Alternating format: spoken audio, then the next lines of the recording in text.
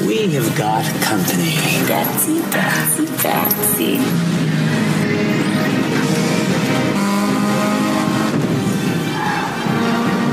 Stupid bats, you're ruining date night! Hey everybody, this is Alex. This podcast is part of the Batman Universe Podcast Network. Be sure to head on over to the batmanuniverse.net to help support the TBU server cost drive. Did I do it correctly, Tim? I think you got it perfectly. Okay, good. This is episode 115. I'm Dane, and I have Tim with me. Tim? Yes, I am here. How are you? I'm doing great. It's been a great 2 days. We got a new Rogue One trailer on Thursday. Yes, Yesterday, I went to a 311 concert. And now today, I'm podcasting with you. So 3 great days in a row. We're not going to get better than that. So what is going to be the best out of the 3? The Rogue One trailer, 311, or doing this podcast, Tim? Oh, come on, Dave. It's doing this podcast. I mean, what better thing in the world is to spend a Saturday afternoon chatting with you and talking Batman and all that stuff? Come on. You're so bad at lying, Tim. It's got to be that 311 concert. I'm sorry. I was trying to be nice. How was it? 311 show was awesome, but the only downside was there were some mishaps as far as some extra tickets we had and who was going to go. So we got there late. Yeah. And it was because my brother got these special like VIP tickets. Yeah. And they said, free like VIP valet parking. And I got there and we couldn't find the darn thing and nobody knew where it was. So it eventually just came to where I just had to say, screw it, I'm just parking in the garage and I'll just pay the parking fee. And then even after the show, we asked, like, where was this valet parking from the people who work at the Hollywood Palladium? And they're like, I don't know. Like, no one knew about it. So I'm thinking, was there even really any valet free parking for this VIP ticket? I mean, if it's not out front, like in front of the venue or in front of the restaurant or whatever, then where else could it be? Yeah, and it said the street that I was supposed to be on like the pass that we had for it. Like, there go wasn't down the anybody street, there? it's right behind the Palladium, and nothing was there. Mm. So, so I thought I missed a few songs, but then I checked out the set list today, and I missed about 10 songs. Oh. But it was my 13th 311 show, so I guess, and I'm going to see them plenty more times before they stop touring. So if one of them was a show where I missed the opening bit of songs, I could live with that, because the rest it was a great show. We had great seats, so it was an awesome show. Did you really need the valet parking? Not really. It wasn't that far, but it was included as far as the VIP ticket, so I wasn't planning on paying that extra $14 for parking, but yeah, whatever. So what else did you get with the VIP pass? It was like this special section. It was like in the balcony area. Normally I like to be on the floor for concerts, but it was pretty nice. And you get like this kind of like this bench area with some tables, like private bars, and like private bathroom stuff for those who are in that VIP section. So it was cool. That's good. But there's a part of me just like, I still like to be down at the bottom with, the crowd getting all everybody into else. it. Yeah. Right. Well, that's good. Yeah, and I'm sorry I couldn't send you the show notes last night, Dane. I was slacking. It's all your fault. So where was this concert at? The Hollywood Palladium. Oh. It's like on Sunset Boulevard, where there's a bunch of other concert venues and clubs. Is it a nice venue? Yeah, it's nice. It's it's pretty small too, so it's a good place to see a band that you really like. Yeah, but it's not so small where you can't see the band, right? No, yeah, it's perfect. Because I've been to a couple of those where, I went to go see Nine Inch Nails, and it was the I don't know what you call it. Where it was kind of in like, think of a basketball arena, right? Where there's the basketball court and there's seats all around. Yeah. They just pushed everybody into where the basketball court would be, and I could barely see Nine Inch Nails. Yeah, that's things. I don't like going to shows anymore that are in venues like that, arenas or basketball courts. It's just, unless you're on the floor, kind of in the front, it's not the same experience as you would for smaller venues like that. Yeah, but it's hard to stay up there. That's the thing. Yeah. To stay up front. I know, yeah. you got to get there super early and just stay there for the whole time. Yeah. Because I would say the front, at least concerts I've been to, the very front section, you don't have to worry about, moshing or people getting into it where you lose your spot because of what's going on. I think if you're in the very front, you can stake your claim and stay there. But like anything behind that, you're probably gonna get pushed back a few times. Yeah, if the crowd really gets into it.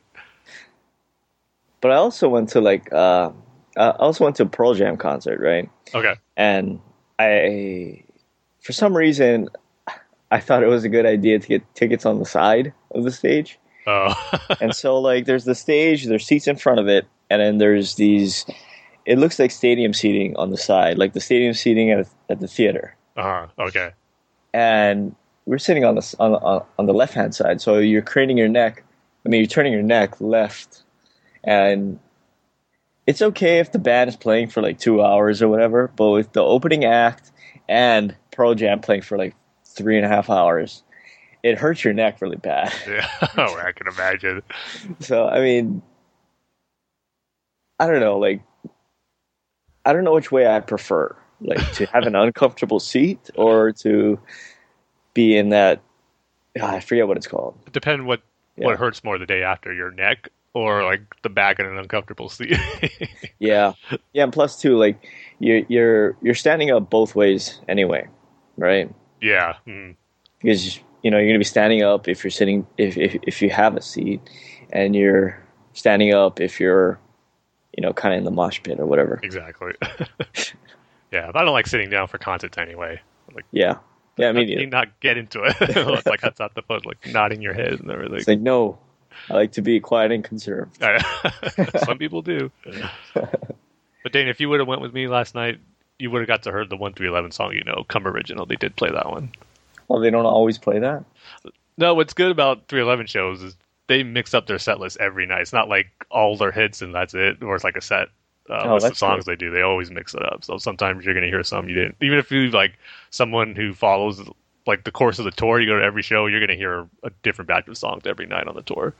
So they must have to pull out songs that are from the B side of something. Exactly. Right?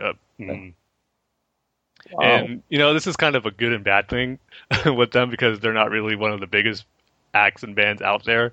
They don't have to worry about playing, all just their hit songs. They know their diehard fans are at these shows, so they could do deep tracks and B-sides, like you said. It doesn't all have to be the hits. So everybody knows them. Yeah. There's not a guy like me that only knows Come Original. Yeah. What's that album called? Sound System. The green one? Sound System. That's the one song I know, Tim. The one song and the one album.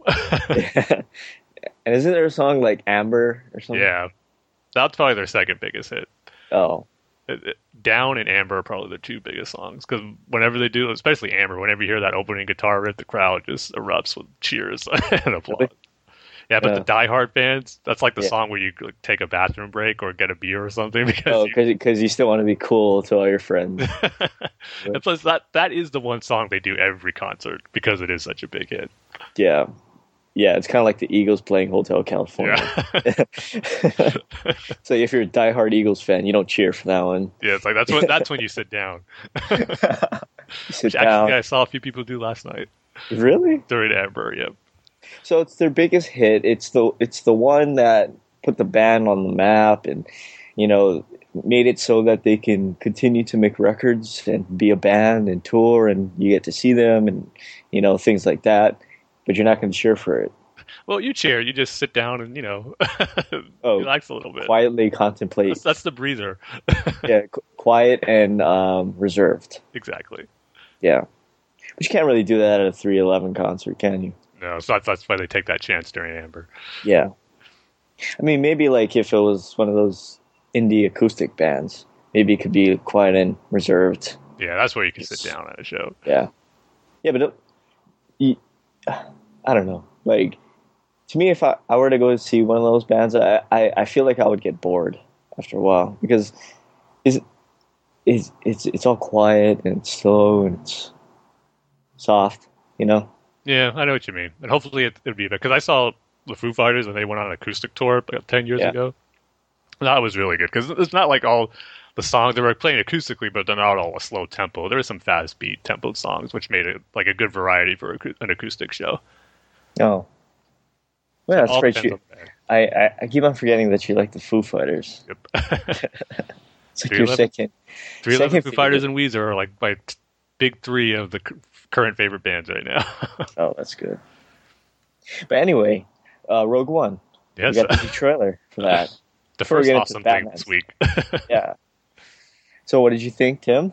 Amazing. Awesome. Yes. Fantastic. You know what? It's easy to say this about, even during when the prequels were coming out, when we get a new trailer, it's like, this is going to be the greatest Star Wars movie ever.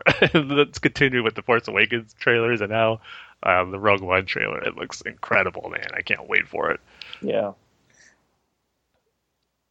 I trust you had the same reaction to it, right? No, I thought you were going to keep on going. So I was like, oh, Tim's going to go on a monologue, and I just got to sit here and be quiet. I definitely could. I'm restrained. No, you already did that on the saga continues. Exactly. The first thing that struck me is how different it looks from all of the Star Wars movies we've ever seen. Yep. It looks gritty, way grittier, and the other thing that struck me is the effects, like the Star Destroyers. They look almost like the original ILM effects to me. I don't know why. Maybe it's the cinematography or something. I don't know. It just reminded me of the original ILM effects, and throughout the whole trailer, I was like, are they going to show Darth Vader? Are they going to show Vader? They're not going to show Vader. Dang it. And then you get that last 1 second clip, and it makes the trailer for me. Yeah, it's a great cap off to already an awesome trailer. It was like when I was first watching it, I was watching it on my phone, and I saw the title come up that said Rogue One, signaling the end of the trailer. Yeah. I tapped my phone real quick to see how much time's left because I have a feeling I know they're going to have a little thing with Vader at the end, and I saw the time. Like, okay, there's a good amount of seconds left. I think we're going to get it. So I hit play again, and then the back of Vader's helmet and the breathing, and it was glorious. Yeah, that was the best. Also, Ben Mendelsohn in a cape. Yeah, really, really evil. I know, he had that stern look on his face. Yeah. He's like one of the only few characters so far that we haven't heard talk yet. Yeah, you're right. There's him and the pilot, Bodhi Rook, who's in like the Imperial flight gear, but he's with the rebels. He had like a few quick shots in this trailer, but him and Ben Mendelsohn are, I think, the only two major characters in the movie we haven't heard speak yet. But all the rest of the characters in this trailer too, I'm just excited about all of it. Like you said, the environments and the planets look awesome. That's what really stood out to me the most in this trailer, was how awesome these planets and the cinematography for this looks. But the characters too, I'm loving the interactions between all of them. And that moment with Donnie Yen saying, "I fear nothing, all is the will of the Force." I love him saying that because he's not Force sensitive, but he's someone who believes in it. I just think that's a cool layer to add to a Star Wars movie. Jin and Cassian, the two of them, are going to be the ones who start this journey off, and then coming across these other characters and seeing Saw Gerrera from the Clone Wars and see his relationship with Jin and how that's going to play into things. All that stuff is just going to be super excited for this movie, man. How's Jin going to play into the whole Star Wars story? Because she's more than just what is she, a thief? Yeah, she's just she rebels. Yeah, she's something more than what she claims. Just like Rey, right? Well, her father, played by Mads Mikkelsen, who we haven't seen at all in the trailers, he plays a big part in it, which again is probably going to tie into her, because they say he's both wanted by the Empire and the Rebels. They're both trying to get their hands on him because of what he knows about the Death Star.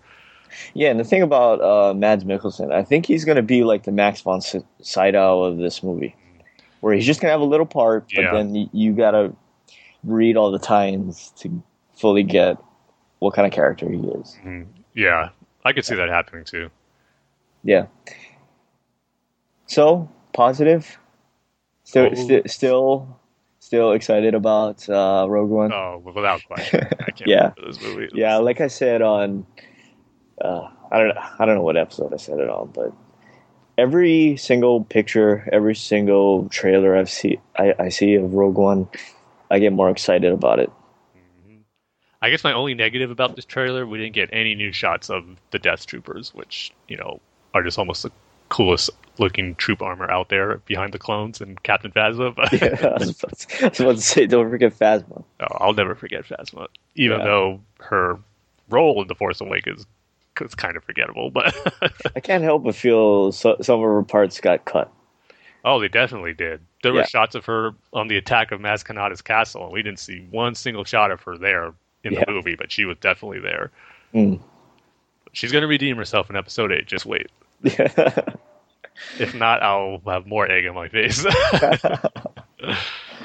All right, so speaking of movies, I guess we can get into our Dark Knight Rises minute-by-minute commentary. So get out your VHS tape, get out your projector, get out your HD DVD, get out your Betamax, Laserdisc. Laserdisc. That's Get what out I'm here that- for. That's my role in this podcast. Remind you of Laserdisc, of media. Get out that vinyl record side disc that you have to flip over. Yeah. And just cue it to the 65th minute, because we've done 65 of these so far. Can you believe it, Tim? Nope, we're almost going to get to another milestone. An hour and 10 minutes of this movie. Yeah, and So, are we actually going to see some action in this scene, or no? no, I don't think so. Yeah. So, Tim, are you ready? Let's do it. Okay, so 3, 2, 1, hit play. See, this ties in already to our Rogue One discussion as we're Yeah, Ben Mendelsohn. die. And we got Bruce and John Blake's conversation in the car. Hopefully it doesn't last 4 episodes like them on the Bruce's couch. Oh, man. Was that 4 episodes? I think just about.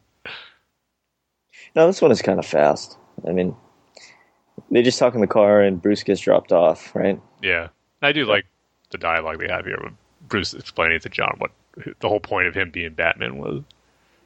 Even though it's not my particular favorite reasoning behind this version of Batman as far as being a symbol, but it still works for the story that Nolan was telling. You figured it out really fast. Mm. Oh, Catwoman. See, Selena. the scene's over already. Oh, no. Wait, I have 3 seconds, Tim. Okay, now it's over. Hey, but we got out of the car sequence. That's good. I mean, See, the scenes are moving along faster. We're getting closer to that Bane fight. I kind of want to see the underground scene with Catwoman and Batman. Yeah, that would be cool. I don't think that's going to last very long, though. Oh yeah, right. That one's kind of quick, and then Bane monologues for a little bit, so we're gonna be stuck there too. Yeah, I'll be happy stuck in that scene. Yeah. That could last as long as it wants. Yeah, that's true. But anyway, I guess we're gonna keep on with the movies. And Tim, why don't you tell everybody what could possibly be our future topic for this episode? Yeah, if only there was some big new DC movie that came out last week. And of course, that movie is Suicide Squad. Can't even talk. Suicide Squad came out last week. And before we get into the actual movie, it's just, I gotta say, and before the week of its release, it was just, again, disappointing to see the bad critical reception that another DC movie has gotten. And before the reviews came out, I know me and Mark were talking about what we expect the Rotten Tomatoes score to be. And I was like, no, it'll probably be 50, 60. I expect it to be somewhere like Man of Steel was, better received than BVS, but still kind of mixed. But then the reviews came out and ended up being, I think, a little worse than BVS at the end of the day. So it was disappointing, again, in the same year going into another DC movie. That again, was critically panned. It just, it does take a little bit away from the excitement because, we want all these movies to be enjoyed by many people as possible. And unfortunately, the DC movies haven't gotten to that point yet. But I still went into it excited because I liked everything that I've seen from it. And once the movie was over, my initial reaction was that I really enjoyed it. I don't think it was, definitely wasn't deserving of the bad critical response it got. I thought it would have been more accurate if it was my original prediction of like 50 to 60% on Rotten Tomatoes, but nowhere near the like 20 whatever percent, like 24, 25, something like that. I think people just really just trashed on it unfairly because there are some definitely legitimate complaints and problems I have with it, but nowhere as near as bad as like the worst thing ever. I mean, you're seeing blog posts posting about worst or most disappointing movie of all time, and it's like, really?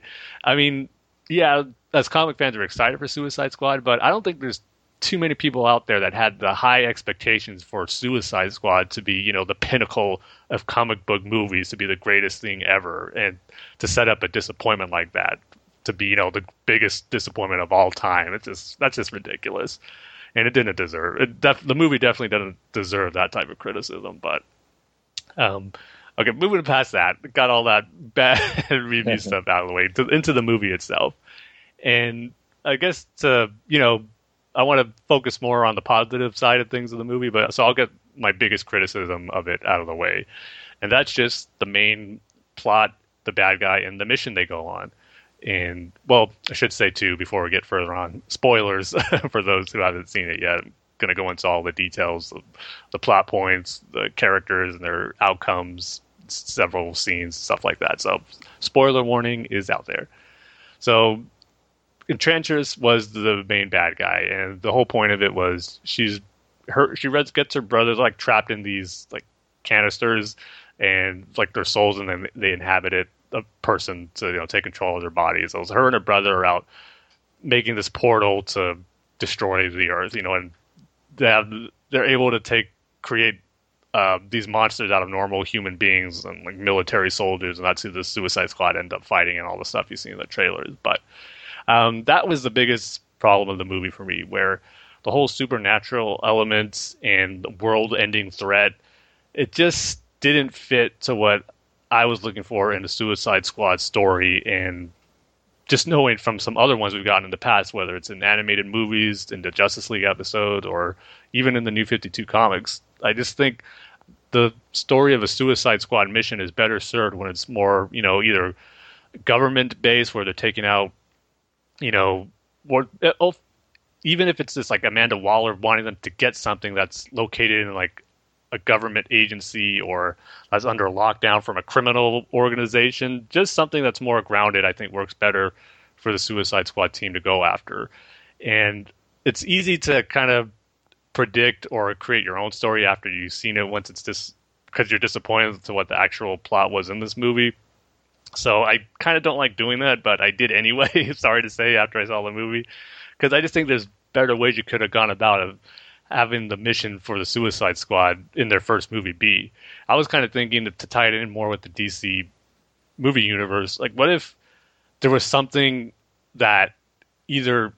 Because at first I thought, what if Lex somehow escapes custody, or he was able to break free from custody, and Amanda Waller knows he has information and stuff from the Kryptonian ship that's valuable to her and she wants, but, she can't officially go out and arrest him or get it from him, so she uses the Suicide Squad to get that, whatever she needs, but if it's some Kryptonian technology or information Lex has, that's what she sends the Suicide Squad to get, because she'll wash her hands clean if they fail, and and if she does get it, that's good for her. So it's kind of like a no-lose situation. So I just think if it's something like that, where it's more tied in with the movie universe, or it's more grounded.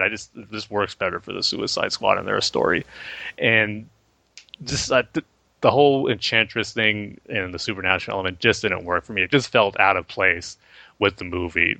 But that was my biggest criticism of it. I know a lot of people are complaining about Enchantress in general, how she's one of the worst movie villains ever.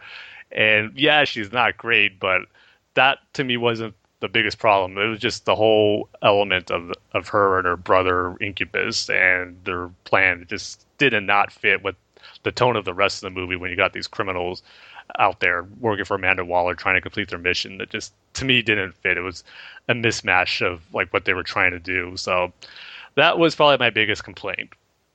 But overall, like I said, I really liked it because the characters are great. The main characters, Harley, Deadshot, Amanda Waller, Joker, even though he wasn't in it as much as I was hoping for, they all nailed it. And the supporting characters too, like El Diablo, Captain Boomerang was funny. Katana was cool for the little bit she was into it. Rick Flag was actually a cool character. But so that's what made the movie really work for me and that made me enjoy it. And I gotta say, the first hour of it was awesome. I was all into it. And I was kind of worried about the beginning because some of the reviews I said there was pacing issues and the editing was kind of weird because of some flashbacks and telling the history of the characters. And I thought, oh no, is this going to be another Batman v Superman scenario with the editing and pacing? Because that was one of my biggest issues of that. And when I saw the movie, I actually really enjoyed it. I thought it was edited and put together a lot better than BVS was in the beginning. And those flashbacks were probably my favorite parts of the movie. I mean, seeing Harley, a little bit of her origin, it was more in the vein of the New 52, but what we did got, it was awesome. I just seen the first flashback we got of her as Dark Harley Quinzel talking with Joker in Arkham while in that image where he's in the straitjacket. It was just really cool. And the thing that blew me away, which I was hoping we'd get an Easter egg of, but I wasn't expecting it to be on this level, where we saw Harley in her classic Batman the Animated Series Harley Quinn costume. And it was an homage to that Alex Ross painting where Joker is in the tuxedo and they're dancing. They did that in the movie, and it was just awesome. It was a real geek out moment. That was cool. Deadshot had a really cool flashback sequence just of him, completing a job. You just showing how Deadshot operates, and Will Smith did an awesome job as Deadshot, which I had a feeling he would after seeing those trailers, and I think he really nailed it. But probably the coolest part of the movie was Batman's appearances in this. I mean, we knew he was going to be in that shot or that sequence with Joker and Harley in the car chase, which was cool. Because, we got to see, it was short, but we got to see Batman do stuff we haven't seen him really do in live action. Stop Joker and Harley on a car chase, and you're hearing Harley call Joker Puddin', and just acting like you would expect Joker and Harley to do when they're being chased by Batman. She grabs the gun and starts shooting the roof of the car, and Joker drives it off into the lake. You see Batman just use his grappling gun, get off the car, but just immediately dive in after it with, his water mask on there and his breather, and just dive headfirst into the crash wreckage in the lake there and try to get Harley out, which he does. I mean, first she puts up a little of a struggle. She tries to hit Batman, but he knocks her out and takes her out of the water. But it was just cool, a little sequence that, it's stuff you see in the animated series and in Batman comics all the time, and it worked good in live action too. It was pretty awesome to see. But then the one I didn't expect was Batman's confrontation with Deadshot, because to get him captured, that Amanda Waller wanted him in custody so she could use him. So to get him captured, she kind of leaked some information of where he'd be to Batman because she knew he'd take him in. And it was at a moment where Deadshot was just out shopping with his daughter. And they really established the Deadshot-daughter relationship pretty well in this movie, too. But it was a great moment where you just see them walking, and then in the background, you just see Batman and his cape just slowly coming down right behind him, and it kind of freaks Deadshot out. And I love Batman's line here. He's all, come on, Deadshot, I don't want to do this in front of your daughter. But Deadshot's not having it. He draws his gun. They have a little skirmish, and Deadshot pulls the gun on Batman, but his daughter gets in there, crying, telling her dad not to do this. And that's what makes him, surrender himself and gets taken into custody because, he doesn't want his daughter to see him kill a man, which would be Batman sitting right there. So it was a really cool Batman stuff. I was expecting Batman not to be in it that much, but he was actually in it more than I thought he was, and it was really cool. And finally, getting the stuff that Marvel fans have been enjoying with their cinematic universe of seeing certain characters pop up in different movies. It's cool to finally have that with DC and Batman. I mean, it wasn't a lot, but it still felt like a Batman, of course, that we saw in BVS, but how great and excited we were at the possibility to see him in smaller portions in other DC movies, and it worked really well in Suicide Squad. So I love that. And getting to the Joker, Jared Leto did a good job as the Joker, but again, biggest flaw is we didn't see enough of him in it. And you could just really tell there was so much more of Joker that they cut from this story. And especially at the end, because Dan, you remember the shots in the trailer where his face is kind of burned up and he has that grenade and he almost looks like how Joker looked in Endgame. But all that stuff was gone in the movie. It was nowhere to be found. So that was disappointing. And the way he was used, I know what they were going for, and I think it would have worked. They just needed to have more of a better finality and conclusion to the story they were trying to tell with Joker and Harley, because Joker finds out a Waller is using her as part of the Suicide Squad, and he's not happy about it. They established the relationship with Joker and Harley good, and Jared Leto and Margot Robbie had great chemistry from the small bit of screen time they had. It just made you really want more, and just get the whole movie of just the origin of Harley, because like I said, the little flashback sequences we got were really good. So Joker is gonna, interfere with the plans of Amanda Waller and the Suicide Squad and throw a wrench into their operation, which I thought would have been cool, and I was expecting that to happen, but it only happened for one instance in the movie, because once the Suicide Squad they completed their mission, and one of the twists in the actual movie was their objective was to, rescue Amanda Waller from the threat of Enchantress and her monsters that are running around the city, which they didn't know. So once they figured that out, they rescued her and they're about to make the extraction. We get the reveal that the helicopter has been hijacked by the Joker, and he just starts lacing them with machine gun fire. It's that shot we see in the trailer of him laughing in the tux with the machine gun. I mean, that was awesome. That's something you'd expect to see from the Joker. He's, all he wants to do is get Harley back. He doesn't care the importance of the mission that Amanda Waller has them on. So he does and succeeds in getting Harley back with him. But the helicopter gets shot down. Harley's she falls out and is able to survive the crash because she wasn't in it. But like we see many times, Joker goes down in the crash and you assume that he's dead, but you know that he's not. And that was it for the Joker. He doesn't pop up into the very, very end, the last shot of the movie where Harley's back in prison and he busts her out of there. The very last shot of Joker in like a SWAT gear, infiltrating the prison and busting her out. I mean, it is a typical Harley Joker way of doing things where, as it looks like Harley's moving on from the Joker, but once he comes back, she falls right back into his arms. So that was kind of cool. It is a typical Harley Joker scenario, but I just really felt he needed to come back in that final sequence, because it just felt the Joker is such a big character. To have him reduced to such of a supporting role and not factor into the finale, I thought hurt it a little bit. And knowing that there was stuff there, it just makes me think that what the movie could have been from what it was, which I hate to think of, but when you know it's there, it's hard not to, because like I said, we've seen those shots in the trailer. And I think that's kind of what I was looking for in a Suicide Squad movie when this first got announced, and we knew Joker was going to be in it.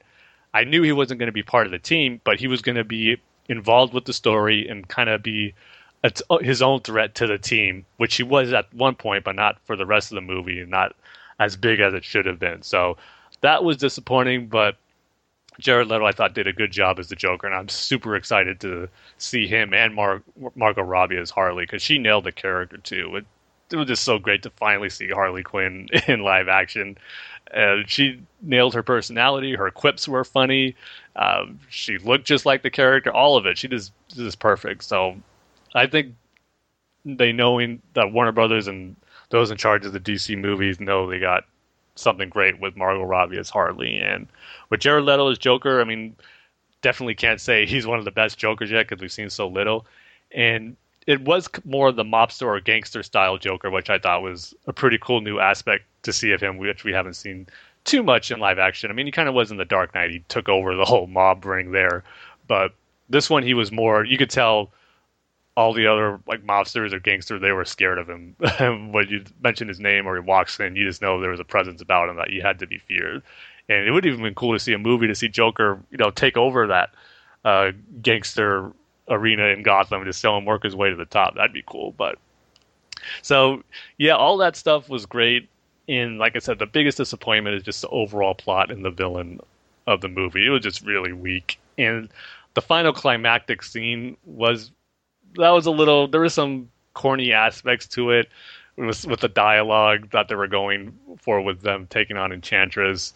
It wasn't as good as I was hoping. That's why it just didn't fit. There should have been a better climactic battle or sequence with the Suicide Squad and some other threat. Whether, again, like if it was Joker taking over as becoming their main threat that they have to take care of, or some other government agency that they're fighting with. Like I said, if it was Lex or just something else that wasn't supernatural. I think it could have been anything other than that. The one thing I will say that is a positive about Enchantress and her powers, right before the final sequence, she was, trying to get them not to stop her from taking over the world, because she gives them these visions of what they really want in life.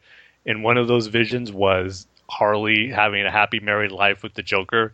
So you see her and Jared Leto without his Joker makeup just as a happy family, which was kind of weird and surreal to see, but at the same time kind of cool. So that was probably the best use of Enchantress in the whole movie. So yeah, that's my thoughts on Suicide Squad. I really liked it. The character interactions were great, but again, it's a movie where it's not as great as it should have been. And I think the main plot with Enchantress and her scheme, and that being the main cause for Amanda Waller using the Suicide Squad, just didn't fit, and that knocked it down a bit for me. So if I had to score it, I'd probably give it like 3.5 out of 5. Really enjoyed it, but not as good as it could have been. So Dane, I know after BVS you were saying how you were going to wait on Suicide Squad, and I think you'll like parts of it. The stuff that I liked, I think you're really going to get a kick out of. But I saw it. Oh, you did see it? Wow. Yeah. Okay. So I think you're keeping this a surprise for me because yeah. I knew I was gonna say what you thought about Suicide Squad and that I did see it, but I decided to surprise you here. Yeah. Okay. So let's lay it on me. I did not like it. I'm not surprised by that. Yeah, I actually agree with the critics in the sense that I think a lot of the critics agree that, and this isn't some planned thing, I don't think, but those think there's some conspiracy out there. I don't believe that. I feel it has the right pieces, right? It has the right pieces to be a great movie. It has the right ideas, but together, if you combine them all together, it doesn't work because you pieced all of this together, and like you said, Tim, the story just doesn't work for the Suicide Squad. If you know what the Suicide Squad is, it just doesn't work, right? Yep. I just felt that I just felt conflicted because it had a lot of good things, like Deadshot. I thought Will Smith was one of the highlights of this movie. Will Smith and Margot Robbie. I felt that it was the Will Smith, Margot Robbie movie, right? The Harley Quinn, Deadshot movie. Because and I'm not saying this is a double-edged sword, because I say that because they're so good, but I also say that because you don't really get a sense of who the other characters are. Diablo, Croc. I forgot to mention Croc. Yeah, yeah, Enchantress a little bit. But there were certain times throughout the movie that I totally forgot about people like Katana. Mm-hmm. Like, oh, right, Katana's in this movie. I totally forgot about her. And I mean, Slipknot is barely in this movie. Well, he served his only purpose that we knew he was there for. Right. I mean, he served his purpose, I guess. And as for the Joker, I know a lot. This is the main sticking point.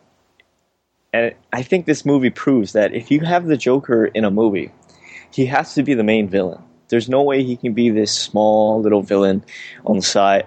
He can't be the side story. He has to be the main story, main villain, right? And I can't help but feel that if they did something more in the lines of how Lord of the Rings did it in Fellowship of the Ring with Smeagol.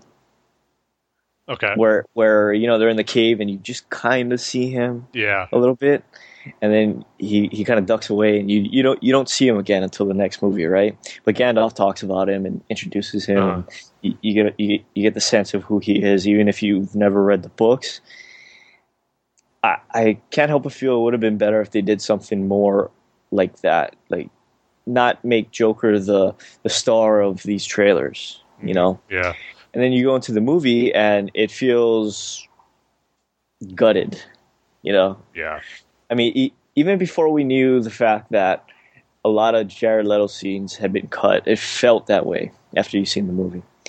And I can't help but feel that if they just hinted at the Joker, they just had him as sort of a whisper on the side. Still part of Harley's story. I just feel that would have been the better choice. So would you think probably it would have been just better if they saved him or used him for the flashback sequence telling about Harley's origin and it's not even have him play a factor in the current story they're telling with the Suicide Squad? Yeah. I mean, all those other scenes, you don't need them in it. Mm-hmm. It would have just been better if it was just like a voice in the shadows or something. Yeah, because I know what you said, because it was cool, though, when he came and threw a wrench in their plans when he took Harley and started shooting at him. But then after that, there was no payoff. It was just, okay, he's gone. And I couldn't help but ask myself, does he really need to be doing this? I mean, I know he's an essential part of Harley's story, but can't she be a great character on her own? Like, can't we mention him and just have it as that and then focus more on Harley, not Joker Harley, you know? Yeah, that's a fair point. And this might be one of those instances where there's a problem with just this being the first movie in this new universe with Harley and Joker, where they're rushing certain things, where you got to have a bit of their origins and Joker and Harley in this movie together because it is the first time. Yeah. Where if this was a Suicide Squad movie, but we got a Batman movie before with a Joker and Harley in it, they could have established that and have just this one focus on Harley. So yeah. And I think that, I mean, overall, I think this movie suffers the same problems as Batman vs. Superman, because in Batman vs. Superman, it should have been Batman vs. Superman. It shouldn't have had all these other moving parts with the Senator and Lex and Lois and all this other stuff. It should have just been Batman vs. Superman. You should have built the story around that instead of, building the Batman versus Superman around that story. And I think that this movie suffers the same thing, because it should have been about the Suicide Squad specifically. Introduce them, give us a reason to care more than a 30-second flashback for some of these guys. Besides Deadshot and Harley. Introduce I will us. say it was short. I love seeing Flash take out Captain Boomerang. Oh yeah, that was pretty cool. And I gotta say, I really like Deadshot's flashback with his daughter. Mm-hmm. He chose not to, show who he really is to his daughter. But his stuff with his daughter was great. Even at the end, where he's visiting her, telling her about the geometry of shooting a bullet. But I thought the one bad use of it was at the end where he's taking that final shot to take out Enchantress. Oh, and they put her in there. Yeah, it was it was real corny. And then I assumed it was Enchantress doing this one last vision to Deadshot to try to stop him, but it didn't come across that it was clearly done that way. And I sure hope it was, because it would have made no sense if Deadshot was thinking that when he's taking out something evil that could destroy the world. So I really hope it was Enchantress that was doing that, but I only seen the movie once, so maybe I missed something that made it clear that it was another vision from her, because if it wasn't, that's a lame reason to put it in there, because it has nothing to do with him, shooting Batman and taking a life, where he's stopping something that's evil. So maybe once I see it again, it'll play better, but that kind of stuck out as a corny moment that I don't know, it should have been better if it wasn't. But yeah, like I said, this movie has the same problems as Batman vs. Superman. It should have been Suicide Squad. Should have been about them. Should have gave us a reason to care about these characters more than, like I said, just a 30-second flashback for Katana. We should have been there. Flashback, actually. Yeah, I mean, we should have been there. We should have seen that. You have to give us a reason to care for these people, because they are villains, and they're not Batman and Superman and Wonder Woman and Green Lantern and Flash and whoever else, right? These are villains, and we know that. And you sort of put it out there before the movie's even out, that these guys are villains. So I think just like if you're the general audience, you're not a comic book fan, you need a reason to care more than just a quick flashback, Yeah. It should have been about them. It shouldn't have been about them taking on Enchantress and this whole side thing with the Joker and the complicated stuff with Amanda Waller. It should have been about them going on a mission, and things happen. They're not the greatest team in the world, right? If you've ever read a Suicide Squad issue. So it should have been more about that. It shouldn't have been this grand overarching story connected to all of this DC Universe stuff. It should have been more in the veins of Deadpool, where it was kind of its own thing. It had these small little references to the overall Marvel Universe, but it was just enough to know that, okay, Deadpool is part of the Marvel Universe. It should have been more like that. It shouldn't have been so forced and connected to the whole DC movie universe, and I think that's also the problem with Batman vs. Superman and this movie, because I think we forgot that. I mean, we've been distracted that what we see on the movie screen is exactly from the comics. Like, oh, Ben Affleck looks like Batman from the comics. Superman looks like Superman from the comics, And this Batman versus Superman fight is directly from the comics. It's right from the comics. It looks like the comics, right? Mm. And what we forget about is that it may look like it, but they forgot about the story. There has to be a good story behind it, And I think we forget about that because we see things we recognize from the comics, and they're nailing that part. Everything looks good in these movies, but it's just the story that they just don't have good stories, And I think that's the problem with both these movies. And sure, this one is more lighthearted and, not lighthearted, more funny. It's a lot more funny. It still has that dark tone to it, but it's funnier. Yeah. But I just can't help but feel that this is a miss for me.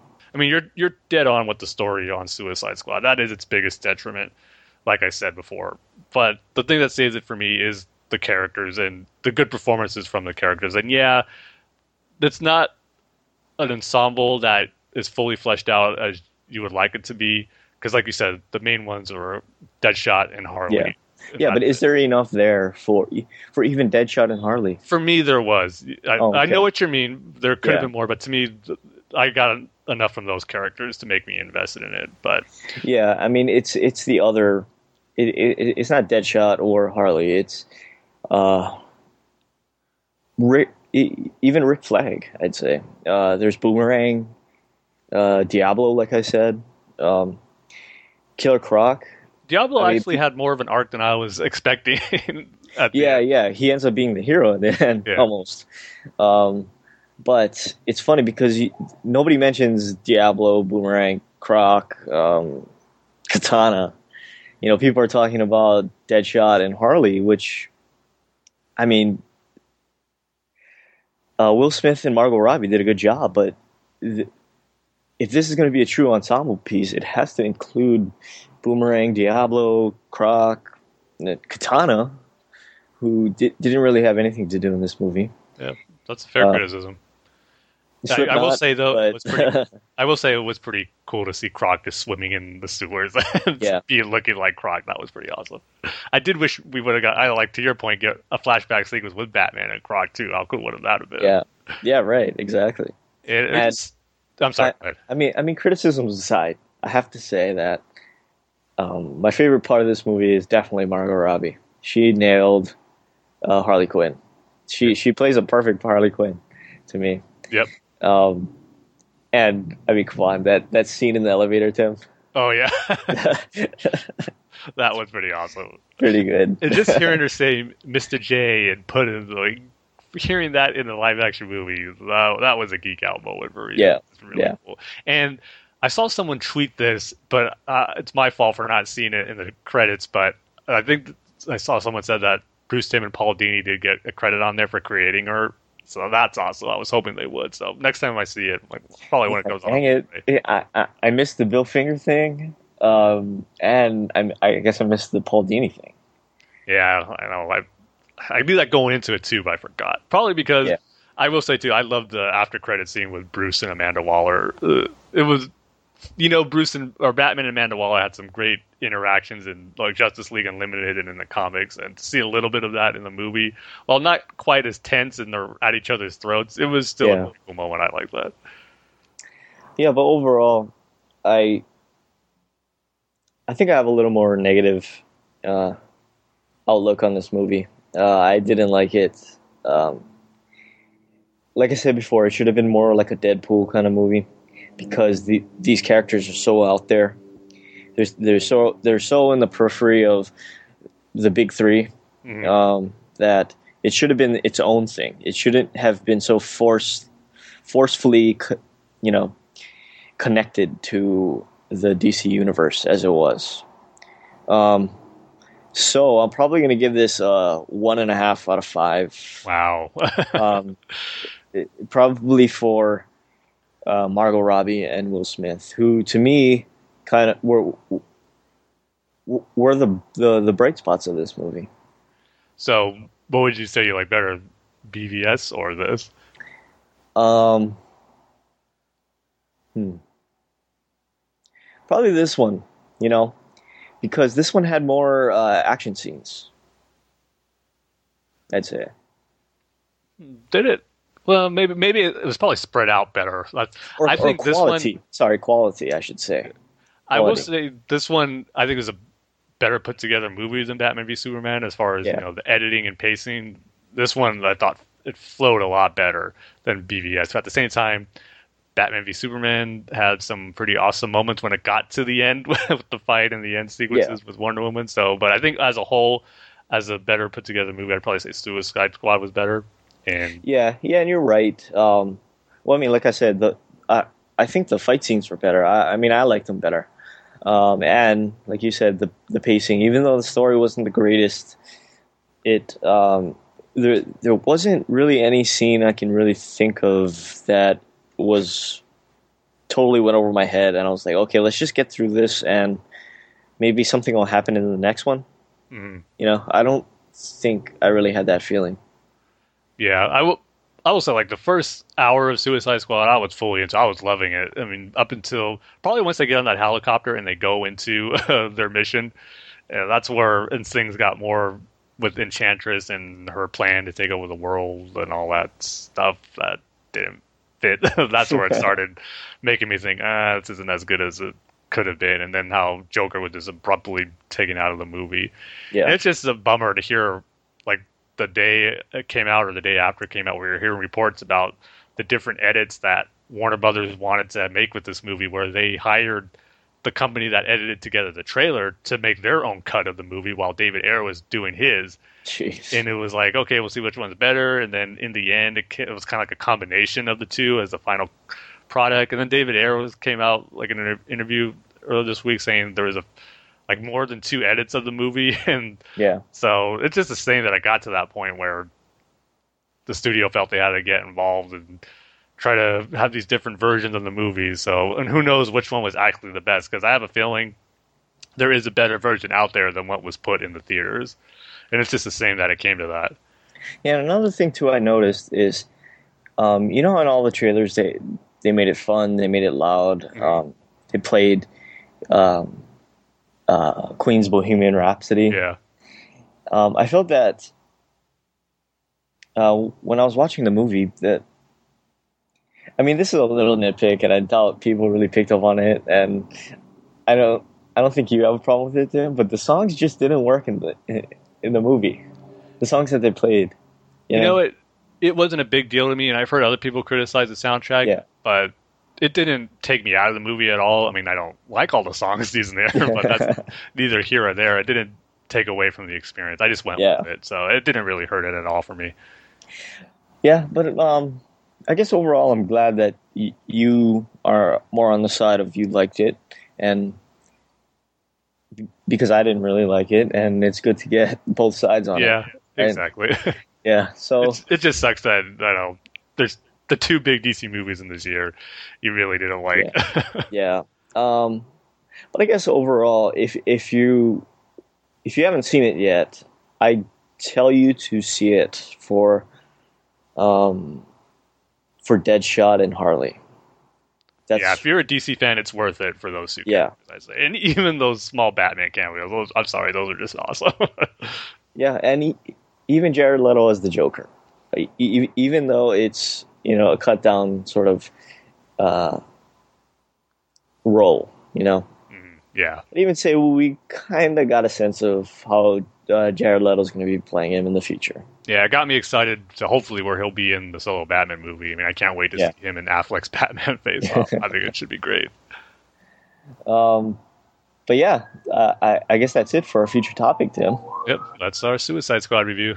So All right. the two big DC movies of the year, they've come and gone now, which is kind of hard to believe. So despite, me at first being really disappointed with Batman v Superman, and then the more I see it, the more I enjoy that movie now. Despite the flaws I still have and issues, I still get enjoyment and just geek out on a lot of stuff in that movie. And now with Suicide Squad, a great take on some characters I already love, despite a disappointing story and villain. It's still been a fun experience going through this ride and getting this DC movie universe off the ground. And yeah, it's off to a shaky start with a lot of people, and at least critically and general audiences. I mean, I think it's having a pretty big drop off this weekend from its opening weekend, which is disappointing. But yet it had a very strong Monday, Tuesday, Wednesday records as far as box office. So I don't know.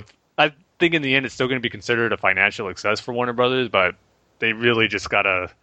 Wonder Woman, I'm sad to say, it really has to be the DC movie that clicks with most people, with critics and audiences, just to get one positive, generally consensus movie for the DC universe off the ground. I think, and the potential's there. The stuff we've seen from Wonder Woman looks like it could be the case, but again, we just have to wait and see. And it's just bummer that it is come to that point now where the shoulders of the DC extended universe rests on Wonder Woman now, as far as really having this movie universe taken off and be well received by a good majority of people and critics. I'm so hoping that Wonder Woman's going to be good. And to me, it almost seems like poetic in a way that she would be the character to do that. Yeah. It would be Wonder Woman to bring together the DC universe in a more positive light. She is the and character to do that. Don't forget. I mean, I'm still excited for Wonder Woman. I just hope that it's in the right hands and it's being taken care of. Yeah, we'll find out next year. Oh man, next year. Well, thankfully we got a little movie called Rogue One to hold us until then. But that's not the only thing we have to talk about, Tim. We also got another big thing. Telltale Games Batman game. The first episode finally came out, and I'm so interested to hear what you think about it, Tim. Man, I loved it.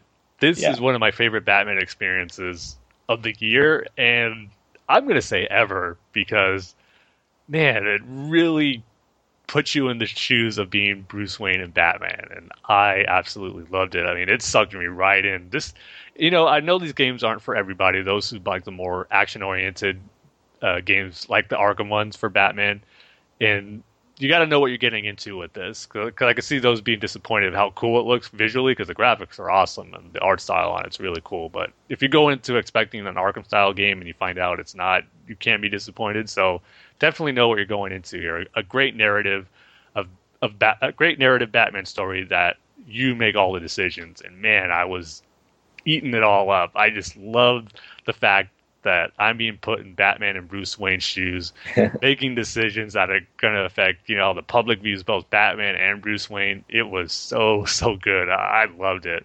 I mean, it really makes the Arkham games have... Tim, oh, sorry. Before you get into anything, right, okay. I have to ask you, what color did you pick for your Batcomputer? I'm glad you asked that. Oh, of course it had to be blue. You picked blue, Tim. Yep. I picked the red one. Really? Yeah. You know what? I was tempted, see what color, like a lot of the Batcave interior stuff, if it was from the animated series, and Yeah. I can't say definitively if it was blue, but blue's my favorite color. I got to go everything blue, so I just stuck with that. Yeah. Okay. But yeah, that was cool that it gave you that option though. Yeah. But yeah, I mean, I don't want to go into full spoilers on the decision making aspect and story elements of it for those who haven't played it Hey, you yet. know what? Let's go into full spoilers. You sure? Yeah. Let's do it. Okay, spoiler warning out there if you haven't played the first episode. Definitely deserves it, I'd say. Yeah, so this big stuff starts it starts off with the action sequence with Batman and Catwoman, which was cool, and I enjoy the quick time event stuff. I know a lot of people or some gamers out there might think it's an easy, lazy thing to do, but I like it. Sure, I like the Arkham stuff better, but it works for this game, and you still got to get your timing right. So I liked it. That's the one thing that kind of scared me. Is like, how are they gonna do the quick time events with Batman fighting a villain? Mm-hmm. Catwoman or one of Falcone's thugs. But it really works. I have to say, it really works, and it makes you feel good when you get that right timing down. Yeah. Yeah, it really pays off. Yeah, I liked it. But the big draw of this game for me, what I loved about it, is the decision-making process. When you're in a conversation and you got to decide what Batman you want to be, and I think that's just awesome. And a part of me was thinking, like, when questions would pop up and your response matters, like, what would Batman in the animated series say? That's what I tried to base my answers off of. What would Kevin Conroy do? Exactly. So that was funny. I actually wrote down the questions and what I did, because it lists all the questions at the end, and it gives you the percentage of which players agreed with you and which players didn't, or the other option.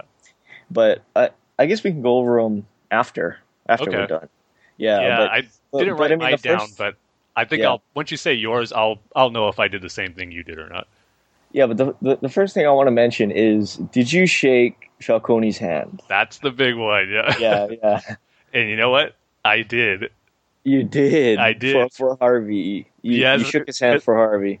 At that moment, I mean, it was being established how Bruce is doing this for Harvey. He believes in him, to be the new mayor of Gotham, and Harvey's counting on him for Bruce to do that. So I did it just to save face, to show Harvey that I'm supporting him, and afterwards, I regretted it. It was one that I regretted, You see, I didn't, because the whole time Bruce is like, I don't want him here. I don't want to meet him. I don't want to talk to him. So I was like, you know what? I'm going to listen to Bruce on this one. And the part of it was like, I got to establish that Bruce Wayne really is different from Batman. I don't want to give any hints or clues to, there's something suspicious about him. So I was playing face. Yeah, but I was like, I'm not going to shake Falcone's hand, especially because there's like a brief little scene before the decision where everybody's looking at you. Yeah. And it's like, oh, no, I can't. I knew it was going to come back to Harvey. He was like, I could deal with this later. Right now, I'll save face and do it for Harvey. So like stuff like that, that's what I loved about it. It's a big decision, that's going to affect you later on as both Bruce and Batman. And I loved it. I just loved the consequences of that. The decisions you make are going to matter, and how certain choices that you make, it says, Harvey will remember this, or Vicky Vale will remember this. Yeah. So that stuff is really awesome. Yeah, and I didn't think that they would connect all the choices together at the end. Yeah.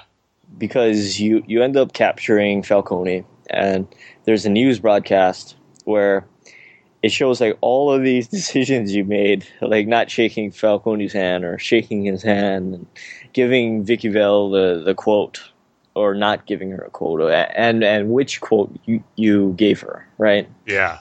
I really like how they tied all of that together in the end. Yeah, it just, like you said, connected together so beautifully at the end. And what was I going to say? I was going to bring up something like another choice. Darn it. But or we can do the choices right now if you wanted to. Okay. Well, I guess go ahead and say the choices, and then we'll talk about that moment in there. All right. Did you stick up for Dent? I actually did not. because I did. Okay. Man, you and me are having different game experiences I know. so far. So the reason I didn't was because I didn't want Harvey to be in there in case, something bad went Yeah. down with Falcone and Bruce had to show a little bit more of his Batman side.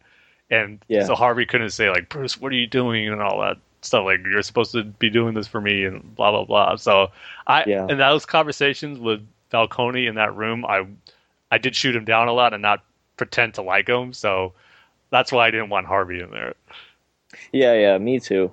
I don't really know why I chose to have him in the room. Maybe it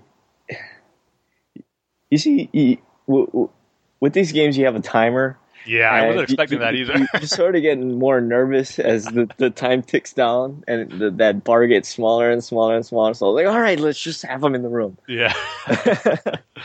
I think that was it.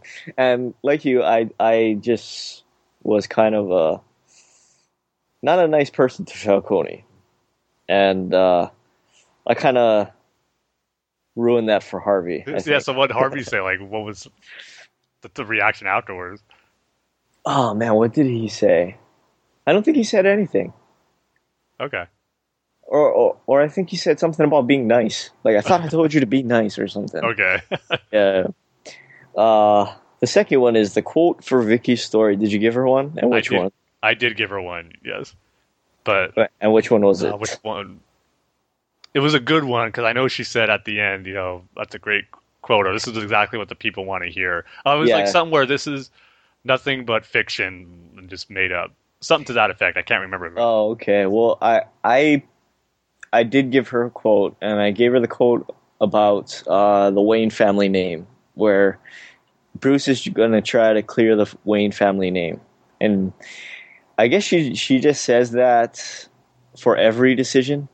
Okay. Because she also said that's exactly what the people want to hear. Gotcha. Okay. Did you break the guy's arm in the warehouse? I did actually. Oh, I didn't think you would. I made that decision not to, and I was like, you know what? Me and Tim are gonna agree on this one. Yeah, I wanted that information. Like, wasn't gonna hurt him that bad. Batman's broken people's arms before to get what he wants. So. Yeah, but I thought that was a little more than what Batman would do, so I didn't do it. Who did you give the Falcone data to? Gordon. Yeah, me too. Yeah, it felt right to give it to Gordon. Yeah, because Vicky, I don't really know if we could if Batman or Bruce Wayne can trust her yet, because of what happens in the end with Alfred. Yeah. At the same time, too, Bruce is trying to nail Falcone, so it'd be harder for the police to do the job once it just got leaked to the press and give it directly to the police, and that felt like the better way to get Falcone down. So I think that was a simple choice for me. All right, and the final one, what did you do with Falcone? This one, I didn't hurt him. Yeah, me too. I showed restraint and handed him over to the police. Yep, same here. Oh, good. Well, at least we got some. Can I tell you what happened, though, originally? What happened? I hit the wrong button. Oh. And I did the excessive force option where he just slams him, pretty much stabs him. Like, oh, no.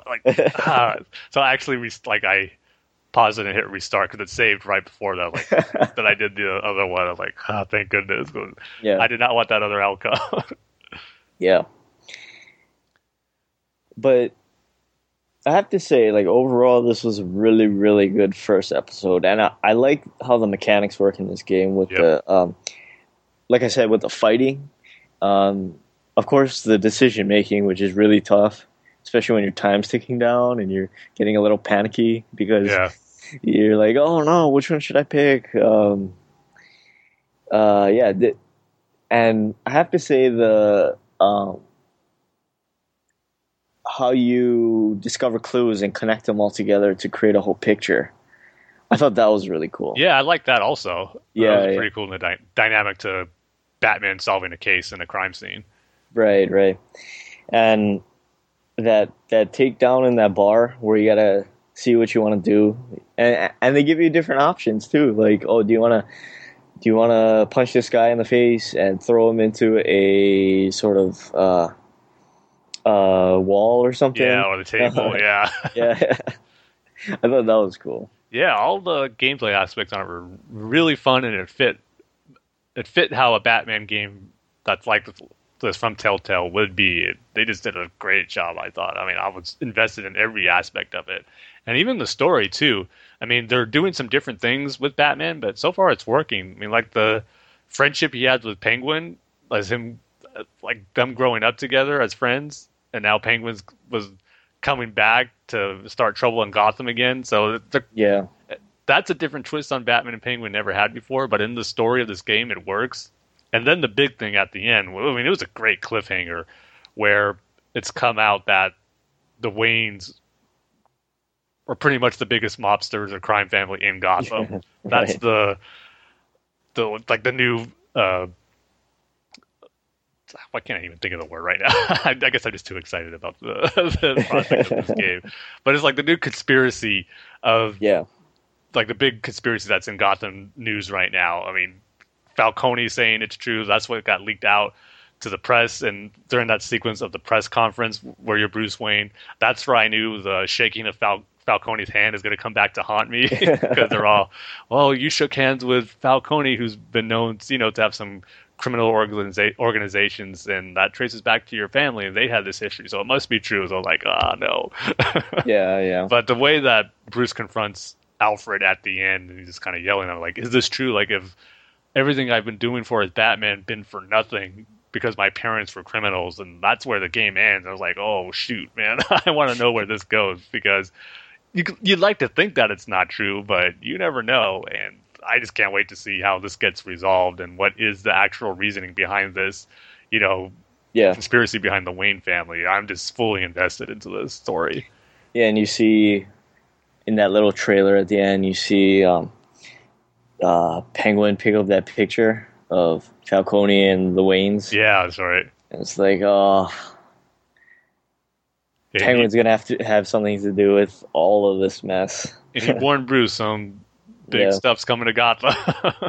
Yeah, and it was something like they grew up together, and then Penguin's mom went crazy or something, and then his dad died shortly thereafter, I think, and they lost their fortune. Yeah, something. Yeah. And little aspect here that I like too, when you're in the Batcave, the stuff that Bruce usually hangs on to remember the night of his parents' murder, like his mother's pearls. In some cases, even the gun that killed him. I know, at least in the one that sticks out to my mind is in Flashpoint. I know it's different, but that's what Thomas Wayne had as a memento. But I liked here in this game, he kept the movie tickets that they had and were going to use to go to the movies that night. So I thought that was a neat little memento for Batman to have to, reminds him to why he's doing this as Batman. So little reminders here and there about, the murder of his parents throughout the game that I thought were really cool. Yeah, and I guess at the end, Alfred was lying to him about the connection between the Waynes and Falcone. I know, they kind of made it look like Alfred's hiding something, so that's why I really can't wait for that next episode. It's definitely not a good podcast episode for Alfred, considering we have All-Star Batman to talk about. Yeah. But yeah, it's a great game. What would you give the first episode? You know what?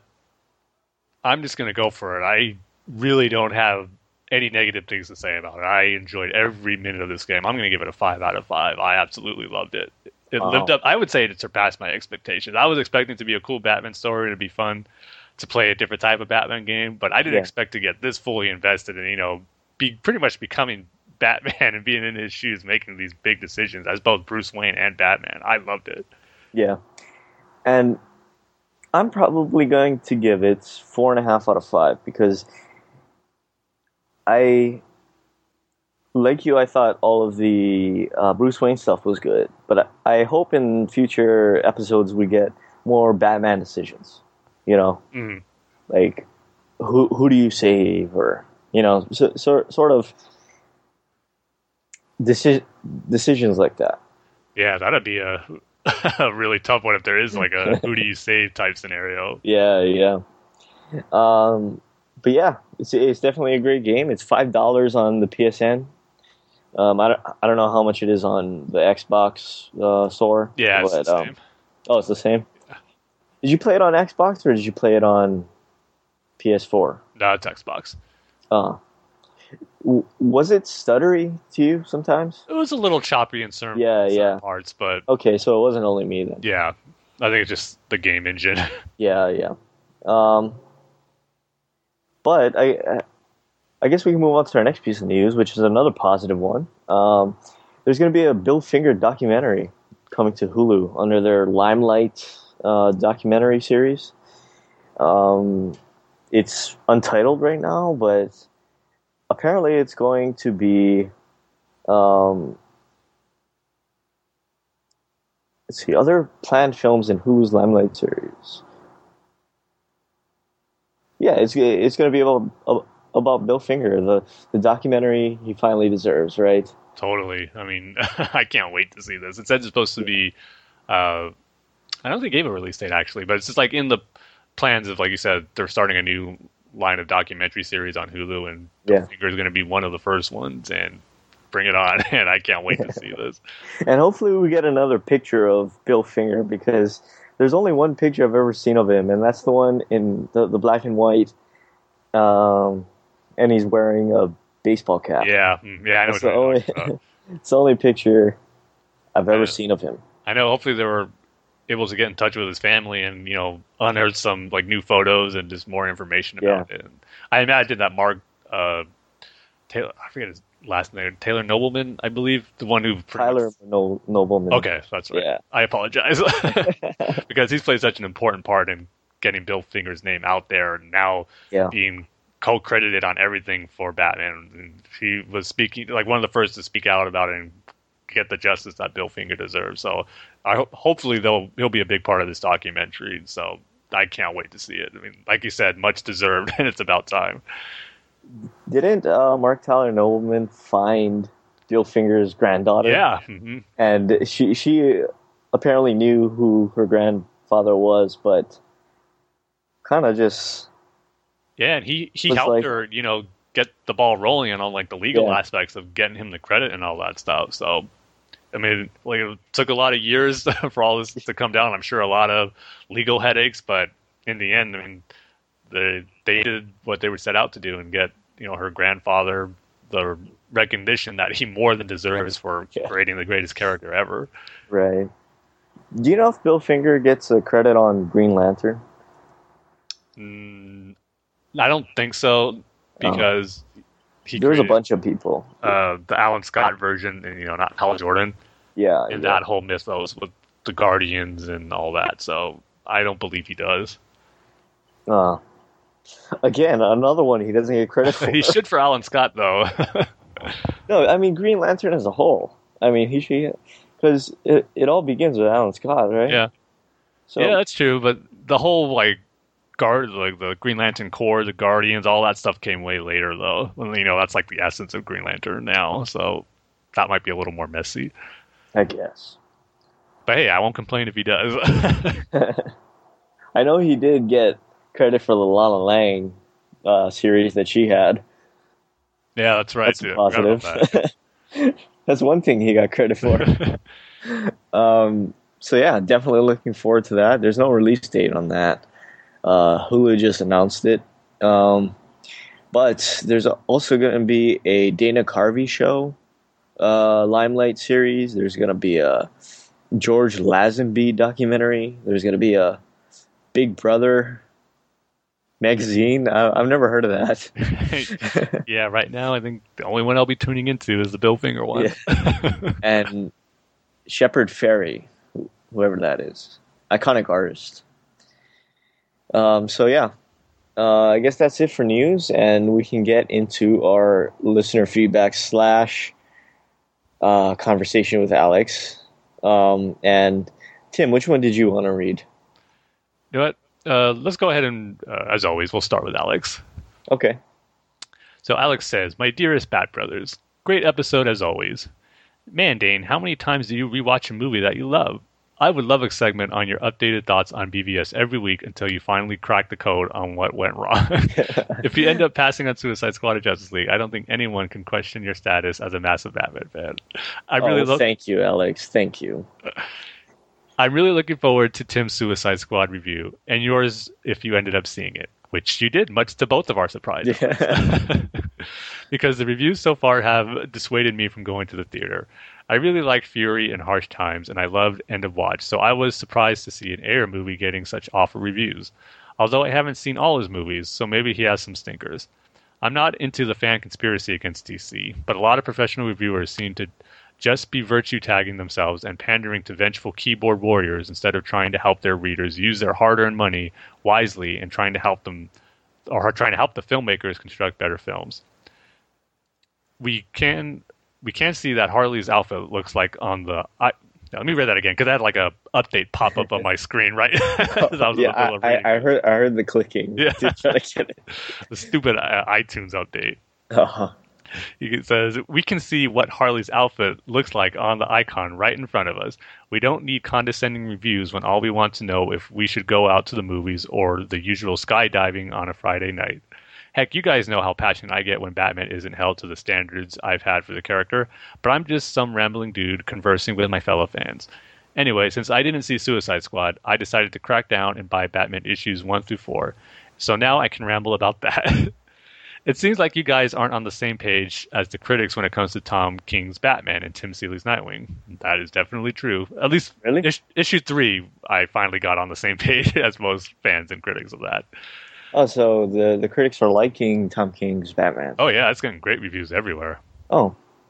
He says, "I can't believe the hubris of both these writers suggesting to readers that there are better heroes for Gotham than Batman. No superhero is better for Gotham than Batman. Well, maybe Space Ghost." Space Ghost. I miss his show, Space Ghost Coast to Coast. Yeah, definitely. I miss a lot of adults. I mean, not Adult Swim. Wasn't that on Toonami? No, it was on Cartoon Network, but it wasn't part of the Toonami lineup. Oh, although Moltar, his sidekick on the show, yeah, he was the host of Toonami when it first started. Right. So maybe that's where you're getting them mixed up. Yeah. But he did interview Mark Hamill and Dave Grohl on Space Ghost Coast to Coast, which is pretty funny. But Alex continues saying, "I agree with you that issue 3 is the best.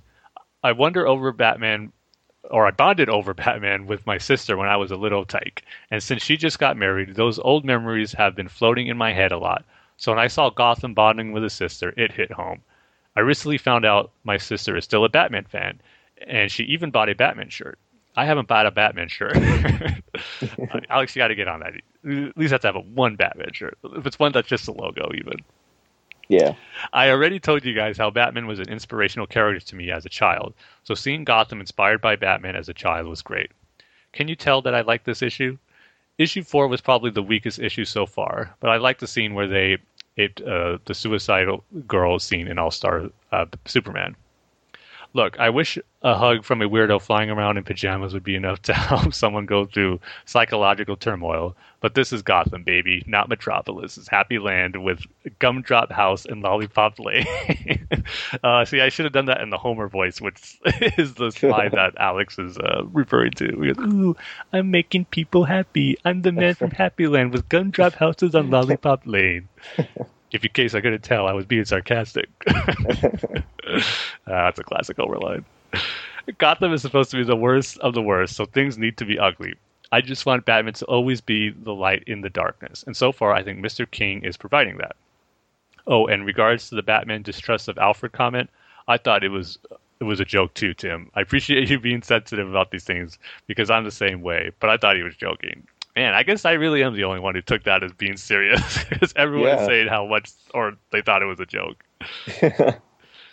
Then he says, I was surprised by reaction to Justice League Action, but once Plastic Man was mentioned, I understood the glee. Hopefully audiences will finally see the greatness of his royal stretchness. That is a great title for him. There's like, if he was to come back in his own title of a comic, it should be Action Man, Royal Stretchiness. the greatness of his royal stretchiness. Yeah. That's what it should be called. On a final note, I don't recall the Young Justice episode Jordan mentioned, but I love that show's interpretation of Dick Grayson. I'll have to check that episode out. Also, the pick of the Dark Knight Rises version of Catwoman being the best showcase for the character is a great pick. She was easily my favorite part of the movie. It brought me back to when I used to really like her in the 90s. And now for Alex's questions. Who would be in your Suicide Squad lineup, and what is your pitch for the plot of a Suicide Squad movie sequel? Okay, you want to go first? Okay, I'll just say their lineup was pretty good, so I wouldn't change too much of it. It's just, like you said, Dane, not all of them got the same amount of screen time and story exploration as Harley and Deadshot did. So I would keep the lineup the same, and they'll probably add some new ones since, it looks like El Diablo is not going to come back. Yeah.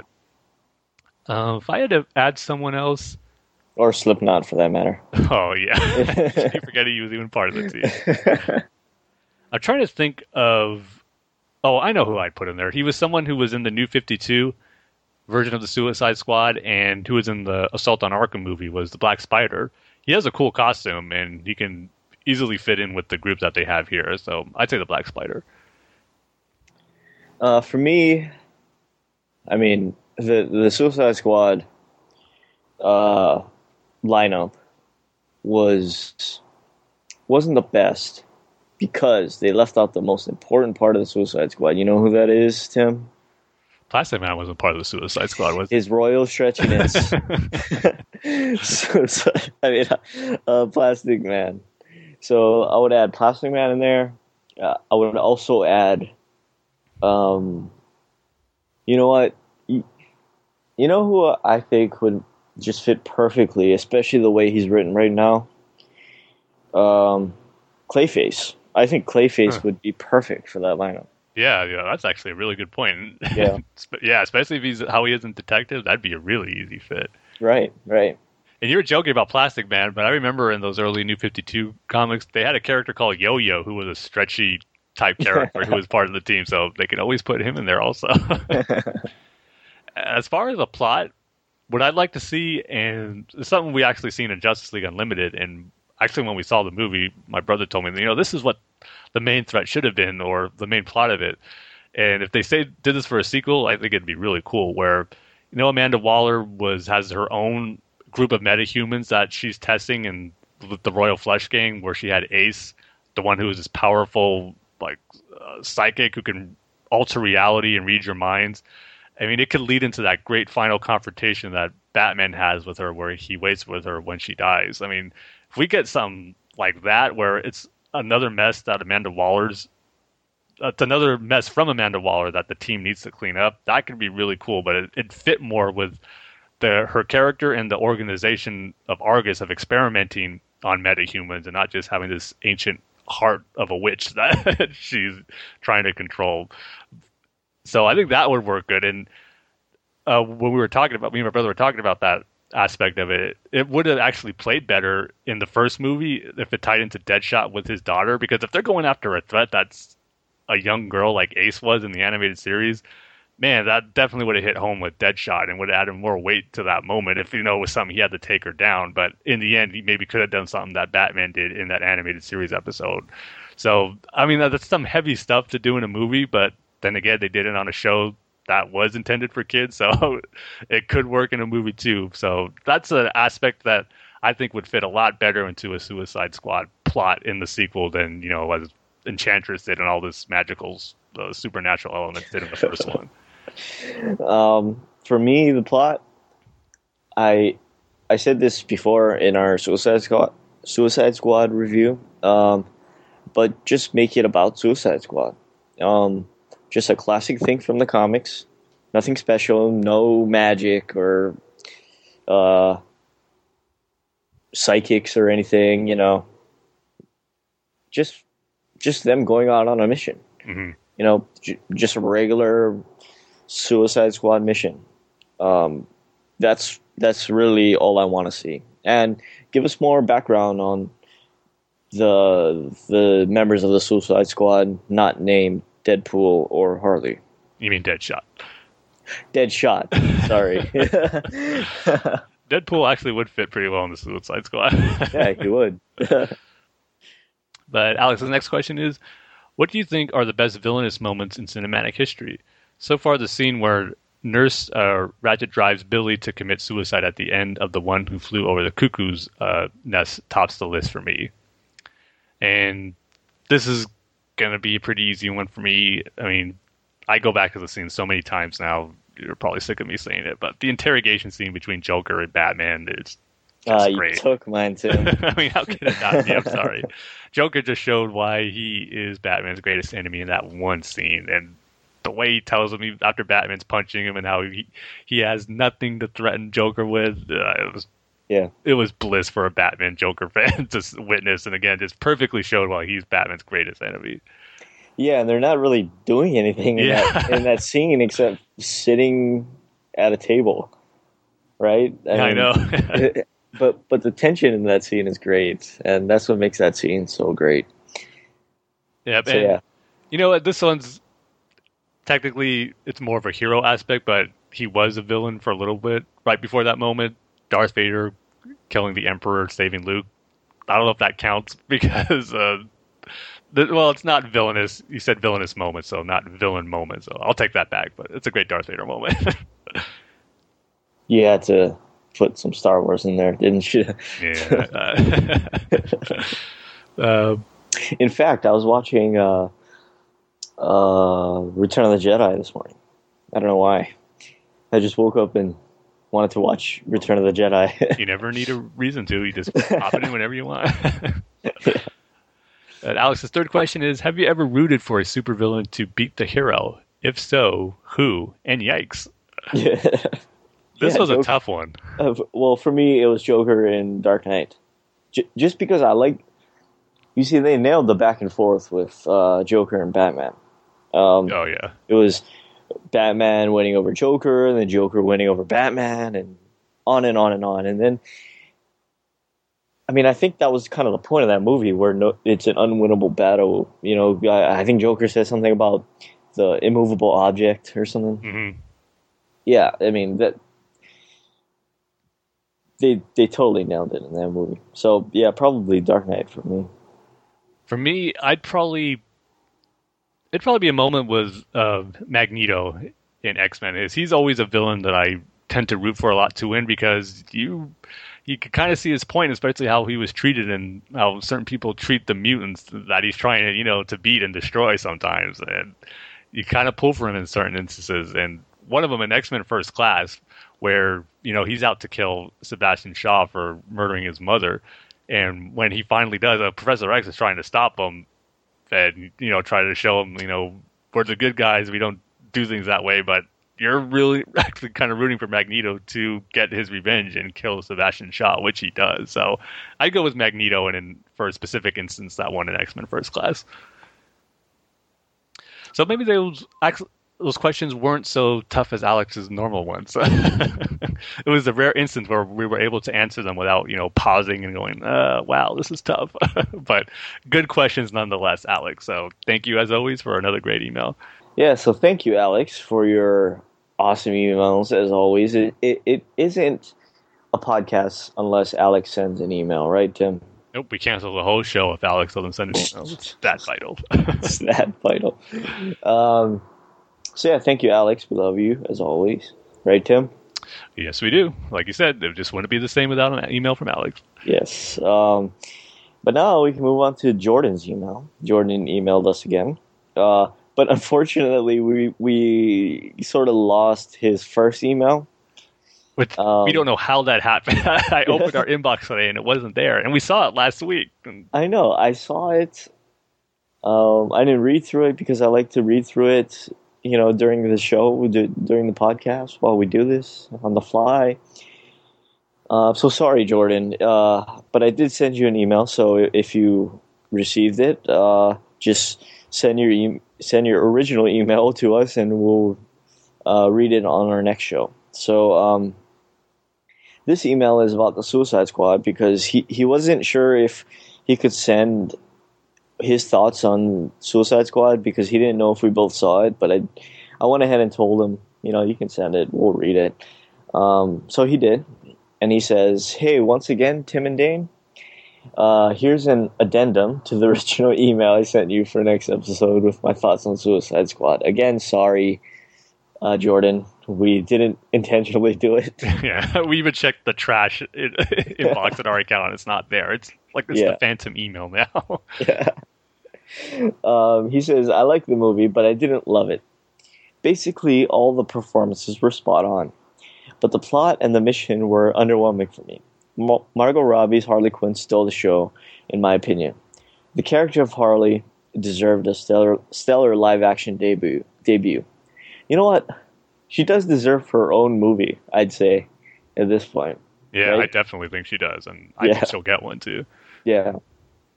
The character of Harley deserved... Oh, I already read that. I really like Jared Leto's Joker as well, even though he wasn't in the film much. And that's fine since it wasn't his film. But he was so good that I really wanted more. Also, there were just so many single moments that had me grinning, like the Joker. Every scene Joker and Harley shared, each of Batman's cameos, Killer Croc swimming, and Deadshot in action, were all just a complete blast. Unfortunately, I just wasn't that invested in the overall plot. The big bad was kind of a letdown. 90% of the movie taking place on one big street in Midway City was a mistake. I didn't really notice that, Tim. Yeah, that's a good point, actually. Everything did look pretty similar throughout the course of the second and third act, and as they're on their mission. A little variety would have helped, actually. Yeah. And the final battle didn't really resonate with me. Also, the film was a little too monsters and explosions heavy for my liking. For some reason, they thought Joel Schumacher's Neon Obsession was a good idea to bring back 20 years later. I don't think it was that extreme, but... I wish the movie had been more along the lines, tonally, of that first San Diego Comic-Con trailer from last year, rather than more recent trailers leading up to its release. Overall, though, the good outweighed the bad by a fair margin, especially since the characterizations, being well done, was most important to me, and the movie leaves me wanting to see more of many of its characters down the line in the DCEU. I'm thinking it's a B for me. I'm excited to hear what you guys thought of it. Best, Jordan. Yep. Well, it looks like Jordan's more on the same page as me as Suicide Squad. Lame overall plot and mission with Enchantress and all that, but characters were awesome, like Joker and Harley, so I think me and Jordan are on the same page. Which is a good thing. I mean, the more people like it, the more people are going to see these kind of movies, the more we get, right? So, exactly, yeah. I think that's more the general consensus, at least what I saw anyway, in reactions on last week on opening weekend. There was a lot more positivity to it than I think Batman v Superman got, but the criticisms mainly were all from, the overall plot and mission they were on. But the characters save it. That's pretty much the general consensus of what I've seen anyway. Yeah, so hopefully I'm sort of just by myself in my review. Well, if you look on Rotten Tomatoes, I don't think you're quite alone. Yeah, you're right. I think as for more general audiences, probably more in line with what me and Jordan think of it. That's good. But yeah, thank you, Jordan. Thank you, Alex, for sending in emails. We always enjoy reading them, so keep on sending them in. And Jordan, we promise not to delete your email the next time. So yeah, I guess we move on to comic book reviews. This episode, we got 4 titles, Tim. Batman number 4, Detective Comics number 938, All-Star Batman number 1, and I think the highlight of this episode will be Wonder Woman number 4. It just might be. We'll have to find out when we review these books, but a lot of good ones, that's for sure. So, what should be our rating scale for this episode, Tim? Yes, what should it be? But how about Jordan emails that we accidentally lose? There you go. That sounds good. Yeah. All right. So, Batman number 4, Tim. Batman number 4, I didn't think it was as good as Batman number 3, but I still like the direction, for the most part, where the story's going since issue 3. It's one kind of what I figured was going to happen, but not in the way I thought, where it looks like Batman would be going up against Gotham and Gotham Girl, but in the case right now, it's just Gotham, where he is looking like he's becoming more of a threat to Batman. Not necessarily a bad guy, but he's doing stuff where Batman has to stop him. So the issue begins where you see this Batman walking over this massacre crime scene where there's a bunch of dead soldier bodies, and he sees Gotham Girl just crying there saying, "I'm scared, I'm very scared." And then after that, we get the moment of what happened, where we see Gotham trying to help this guy with a phone where he's going to detonate a bomb, and Gotham is saying, we can fix this, I can help you. He's saying what Batman told him when he stopped the mugger from killing his parents, of how everyone gets scared, but it just means we have the opportunity to overcome that fear. But the person he's trying to help, he kind of twists his word and he says, "You're right, thank you, I can fix this." And that's what makes him triggers the bomb, and it kills all the soldiers and himself who were on that roof with Gotham. And after that was one of my favorite sequences in this issue, actually, where Gotham Girl is in the Batcave with Alfred and Duke. And I really like the moment that Duke had with Gotham Girl in here. And she's scared, and Duke does a great job of comforting her. He kind of tries to make her feel better and say, like, he's scared too, and kind of tries to make the mood a little lighter, where he's saying, I'm very close to someone who's a superpowered being who could rip my head off, so, I'm scared too. And she appreciates that, and he was saying, we could be scared together. And you could tell they were bonding over this small moment that they're having. Tim? Oh, yeah. Can I interrupt you? Go ahead. I think I just found Jordan's lost email. Really? Yeah. I think I deleted it. I think I did. And it wasn't in the trash bin, though. That's weird. Let me see. This is 115, right? Our episode. Mm-hmm. Okay, this is it then. All right, let me read it. Let me read it before we get into this, all right? Okay, review on pause right now. Okay. Hey again, Tim and Dane. I just finished listening to episode number 114. Thanks for reading and responding to my email. Interacting on Twitter is always great, but email certainly makes it easier to have more in-depth discussions. Regarding Mask of the Phantasm, I feel the same way. If someone doesn't specify live action, I never hesitate to put it at number 1 on my list of favorite Batman movies, although usually tied with one of the Nolan films. And as many great stories as were told in the DC animated universe, and Batman the Animated Series more specifically, Mask of the Phantasm is the best book, in my book too. Moving on to your responses to the questions from my last email. First off, I was wondering which Batmobile from the Batman Tim was referring to. Oh, the Batman Tim was referring to. Yeah, it's actually the very first one. Because I think I remember him in reading that email a week ago where there was 2 different versions of the Batmobile. And it was the first one that I really liked. Okay. In the episode RPM, Gearhead actually wrecked the first Batmobile from the show, and Batman got a new one. I actually like both of the ones from that show a lot, but the one that stands out to me is the newer one. For my picks for Batmobiles, I'd go with 3. The second one from the Batman, 2, the new Batman Adventures, and number 1, Beware the Batman. I like Batman the Animated Series 1, but it's just not sleek enough for my taste. Oh, Tim.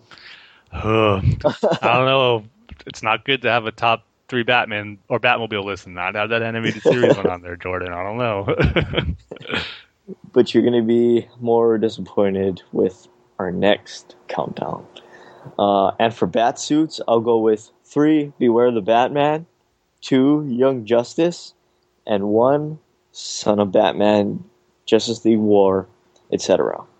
Those are all great costumes. Even Beware the Batman wasn't that bad, but no Batman the Animated Series love? Nothing? Not even Justice League? Come on, Jordan. But he goes on to say, so I did see The Killing Joke in theaters. And I loved it. Even though I was not a fan at all of Bruce and Barbara hooking up either, I thought that the added prologue as a whole improved the story. Well, that's a different take on that. I don't see a lot of people saying that. Yeah, I know. It is kind of rare to see those who thought it helped the actual story of the Killing Joke. Yeah. I know Jordan's not the only one. I think Terrence and Rob actually. Oh, really? They enjoyed it too and thought it added more to Barbara's character in that story. So there are a few out there. Okay. Seeing Barbara in action as Batgirl made it even more heartbreaking when the Joker shoots her. It gave her an actual arc in the story that was glaringly absent originally. Then once we got to the actual adaptation of the comic, it was very faithful, and everything I could have wanted from the Killing Joke in animation. Hearing Conroy and Hamill speak the classic dialogue gave me chills. They took what I consider the greatest Joker story of all time and actually improved it. I'm really glad to hear you love Batman number 3 too. I wasn't blown away by Tom King's first couple of issues, but issues number 3 and now number 4 have been incredible. Gotham and Gotham Girl were such a unique concept from the start, and now that we've seen their backstory, I've really come to care about them as characters. And that makes what happens in issue number 4 pretty devastating. Also, Tom King has a damn good voice for Batman, as evidenced. Oh man, that's a hard word. By that beautiful and inspiring Batman monologue during the opening scene of issue number 3, which reminded me of Batman '89 as well. Okay, so I've got a couple of questions for you guys to round this one out. What are your 3 favorite animated Bat computers? Q, Margot Robbie's Harley Quinn. I'm kidding. I was prepared just to say the Batman Beyond computer. I really like that one. So I'll answer it anyway. His first question is, what 3 non-Bat family DC heroes are your favorite to see team up with Batman? For me, it's The Flash, Barry, or Wally. 2 is Hal Jordan. And 1 is Superman. You see, I'm going to pick those 3, but in different orders. Green Lantern and Batman, I love because they're so different and they kind of get on each other's nerves, but yet they have a mutual respect still, even despite those differences. And it makes for some great dialogue between them. So I go Green Lantern and Batman. Then Superman and Batman, because it's just a classic partnership that we've seen throughout the years that I just always love. And then just more recently, especially with Rebirth, Flash and Batman, because they have a good dynamic when they work together also. And I'm hoping for more to come out of, them investigating the whole Dr. Manhattan mystery with him altering the DC universe. So definitely looking forward to more Flash and Batman in the future. So I'd agree with those being my top 3 also. Yeah, it's the same thing for me. Definitely The Flash. Number 2, any Green Lantern. And number 1, here's where I'm going to change things up a little bit, Jordan. How can you not say Plastic Man I and knew Batman? That was How can you not, Tim? You got to go watch those Brave and the Bold episode, and you know exactly why that is one of the greatest Batman team up ever. The second question is, what are your 3 favorite animated versions of any Robin? For me, it's 3 Dick Grayson in the original DC animated universe, 2 is Dick Grayson in Teen Titans, the original 03 series, and 1 is Dick Grayson in Young Justice. Well, for me, you're going to know what my number 1 is. Dick Grayson from the animated series. Yeah. Perfect. And number 2, I'm going to go with Young Justice. I thought that was a great interpretation of Dick and showing him as being the brains behind the group, even though he technically wasn't the leader when the series first started, but he would still show that he was capable of being their leader. And third, I'm going to go with Damian in the new animated movies that they have going on. Ever since they introduced him in Son of Batman, while that wasn't the greatest movie, I thought they did a great job with Damian, and he continues to be, I think they're doing a good job capturing the essence of Damian in these animated movies. So I'll go with those 3. You actually took my first pick, Tim. Damian in these new movies. My second is definitely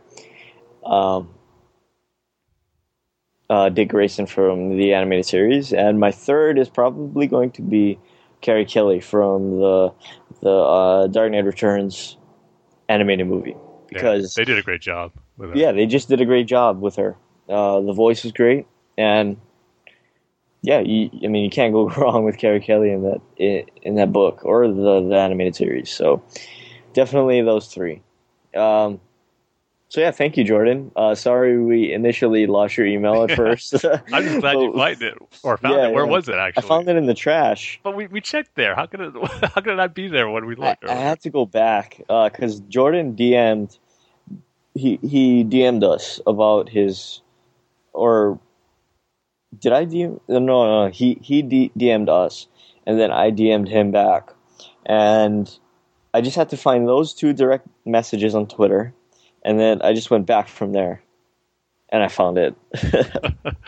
Well, good detective work there, Dane. Yeah. And finding the fence. Oh, I'm so glad we found it.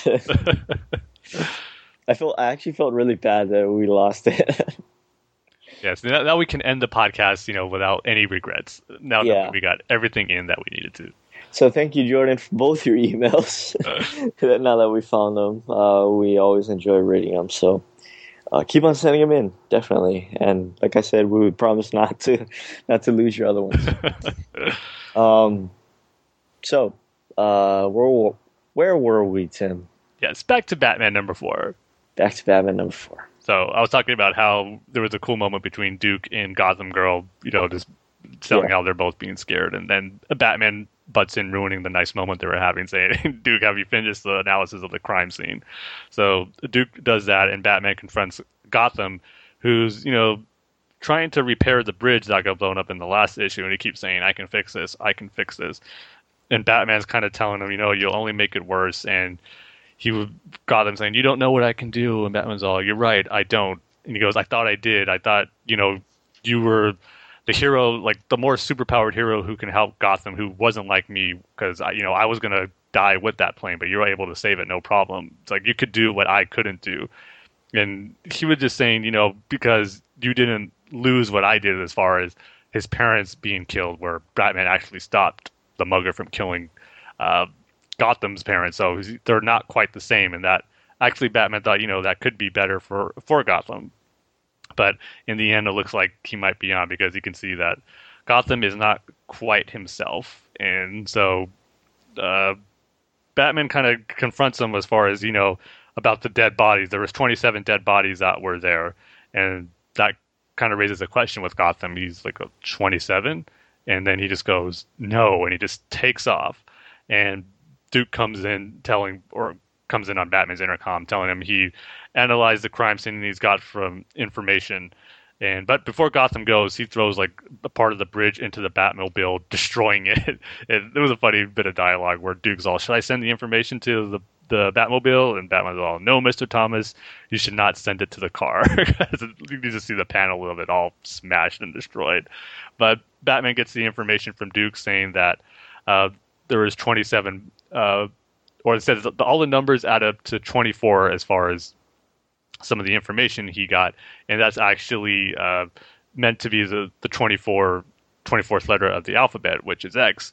And he said he cross-referenced that with Batman's military database, and it brought him to Task Force X, thus leading Batman to Amanda Waller, who was with General Lane, trying to, say how they need to cover up the situation they have going on with losing their soldiers from that explosion with Gotham, and to keep Batman out of it. But I just like how General Lane is saying, I have guards at this door that can, keep Batman away, and then Amanda Waller just saying, Lane, Batman's right behind you.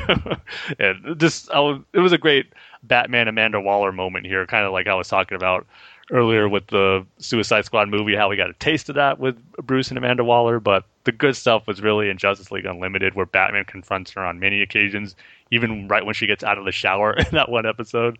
So I always like good Amanda Waller Batman confrontations, and this one, wasn't anything super special about it, but like I said, I just always enjoy them going back and forth with each other.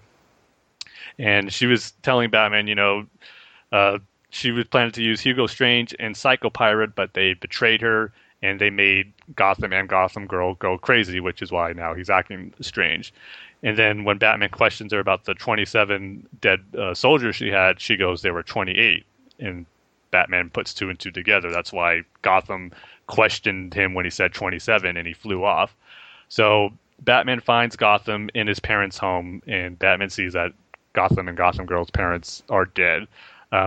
He says how the soldier, there was one who actually survived. He was playing dead, but he saw Gotham take off his mask, and Batman was telling him, you took off your mask. I know, how itchy and hot it can get under those masks, so you had to take it off once everything was over. But the guy saw him, and he was able to see who he was, used Task Force X's database and found out who his parents were, and he killed them to get revenge on what Gotham, that whole situation with killing all those soldiers. That soldier wanted revenge on Gotham, so he killed his parents. And Batman's trying to talk him out of it, not to do it, not to become, the villain and the monster that he's trying so hard to fight against, but he ends up snapping that guy's neck in revenge. So Gotham is definitely going down the dark path that I kind of figured he would. I just didn't think it was going to go down this way. And I'm kind of mixed on it. I think it is kind of good, but also certain things about it are unnecessary. And it's a little confusing, too, because Amanda Waller says that, Psycho Pirate's messing with their minds. But at the beginning, Gotham didn't really do anything to set off this explosion. He was trying to help the guy. The guy he was trying to help set it off. And you can see Gotham screaming no as it happened. So it really wasn't his fault as far as being manipulated by Psycho Pirate and Hugo Strange. And I kind of think that's an element that doesn't really need to be there right now as far as him being messed up. The story easily could have worked if, he tried to help a situation, but he failed. And because of that, 27 soldiers lost their lives. And that's just the guilt he could have had from here on out without it being connected to Psycho Pirate or Hugo Strange. So it's one of those things where I like where they're going, but there's certain aspects of it that didn't have to be there. So the issue ends with Gotham, just kind of believing in all hope of Gotham, and now instead of trying to save it, he has to destroy it because there is no saving Gotham because it's unsavable. So Batman and him are going to have another face-off. So I still enjoy this issue. I like where it's going, besides that one complaint they had about Hugo Strange and Psycho Pirate. So I'm going to give this one 3.5 out of 5 Jordan emails that we lost, but then found later on during the show. I guess we got to add that wrinkle into the Yeah, that's a good one. For the most part, I agree with you. It looks like that payoff issue number 3, is sort of paying off this one, in the sense that we understand who or where Gotham and Gotham Girl are coming from. But I also agree with you in the sense that you don't need Hugo Strange or Psycho Pirate for this story. I think that regardless, Gotham would have been broken if if they weren't there. If the same thing happened and Hugo Strange and Psycho Pirate weren't there, I just felt that's an unnecessary plot point, and it just seems like it's just one more added thing on top of what should just be a regular Batman story, Mm-hmm. Yeah, I agree. So I'm still unsure how to feel about the story. I know we got that good third issue, which we both liked, and we both rated really highly, but I don't know, this one felt like kind of a misstep to me. I think it was Alex who said that Tom King is really nailing Bruce's dialogue. Mm-hmm. Was that Alex? I don't know whoever said it. I kind of disagree about that because there were some sort of lines that I didn't really agree with, if I'm remembering it correctly. And I think you mentioned one of them, Tim, about the itching under the mask. Uh-huh. I don't think Batman would ever say that. Yeah, I did felt that was a little weird too, hearing him say that. Yeah, it's just one of those little nitpicks that I just don't think Batman would ever say that. But if it works for you, that's great. But yeah, for me, it doesn't really. doesn't really work. And you pair that up with the Hugo Strange Psycho Pirate thing, and it kind of the whole story kind of doesn't work for me. So I'm probably going to give this one a 3 out of 5. Jordan emails that we lost and then found again, because I felt that issue number 3 was perfect. It was good, and the first 2 issues were kind of setting up the story, and I can kind of go along with it. But this one, it just felt like it was a little bit too much. It should have been more focused on Gotham and Gotham Girl rather than Amanda Waller and Lane and Psycho Pirate and Hugo Strange. So I'm still on the fence about this issue. So yeah, 3 out of 5 for me. Fair enough. I think we kind of had similar reactions to that, but I liked it a half point better than you did, obviously. But I think we're all pretty much on the same. You liked it a half more than I did. So, Detective Comics number 938. I mean, we always got Detective to count on to be another solid issue. And 938 is no exception. I mean, I think this one was a cool action issue as we see this new Batman team take out the Batman soldiers. But before that, I liked how it started, where it's just with General Kane getting like this new assignment in the military, so a very important assignment where they're setting up this new division or this new way to handle like evil threats or even worse threats that they know of. But then he gets this message on it looks like it's an old pager, so it's a few years back, and he just says, "I have to leave." And the person he's talking to is like, what on earth can be more important than this? And he goes, "My daughter, they just found her." So we get this story where Kate has been missing a little bit, and he finds her at the grave of her mom and her sister. So it was just a great moment between a father and the daughter, comforting her and just saying like he's going to be there for her. And I just liked how it ended, where he asked her like, "What do you want in life? Like, tell me and I'll make sure you get it." And she says she wants to be a soldier. "I want to fight with you." And she's like, "Just tell me how to do it, and I promise you that's what I'll do." And he has a smile on his face, and that ties in perfectly to the scenario that we have currently going on in this story, where he wants her to lead this Batman army, but she's going to have no part of it because of how they're doing things. And it just leads into an awesome action issue, like I said. And then because finally Batman's included with this. We've seen Batwoman with the rest of the team, but Batman was kind of off doing his own thing, getting more information. But now he's there fighting with them, and we got some great panels and action sequences with all the characters in here, and even great dialogue. I like the exchange Batwoman had with Batman, and she's like one of the few characters who can actually, put Batman in his place in certain aspects, and it works too because they're cousins, since they're family, I think Batman accepts that of someone talking to him like that, so it all works good. And like I said, a lot of cool action stuff. The art continues to be amazing. I love how Clayface looks. There's that great panel where he has those shifts his arm into these pikes about to take on these soldiers, and then he used to make a bridge for their escape. So stuff like that is just really cool. You really see Clayface in action in this issue. But my favorite part, and probably my favorite character on this team, is Orphan. She doesn't have a lot of moments so far in the story of Detective Comics, but when she's in it, she's just awesome. She's just super cool. There's that moment. Why couldn't you just say Clayface to him? Because Orphan is just a little bit cooler. I'm sorry.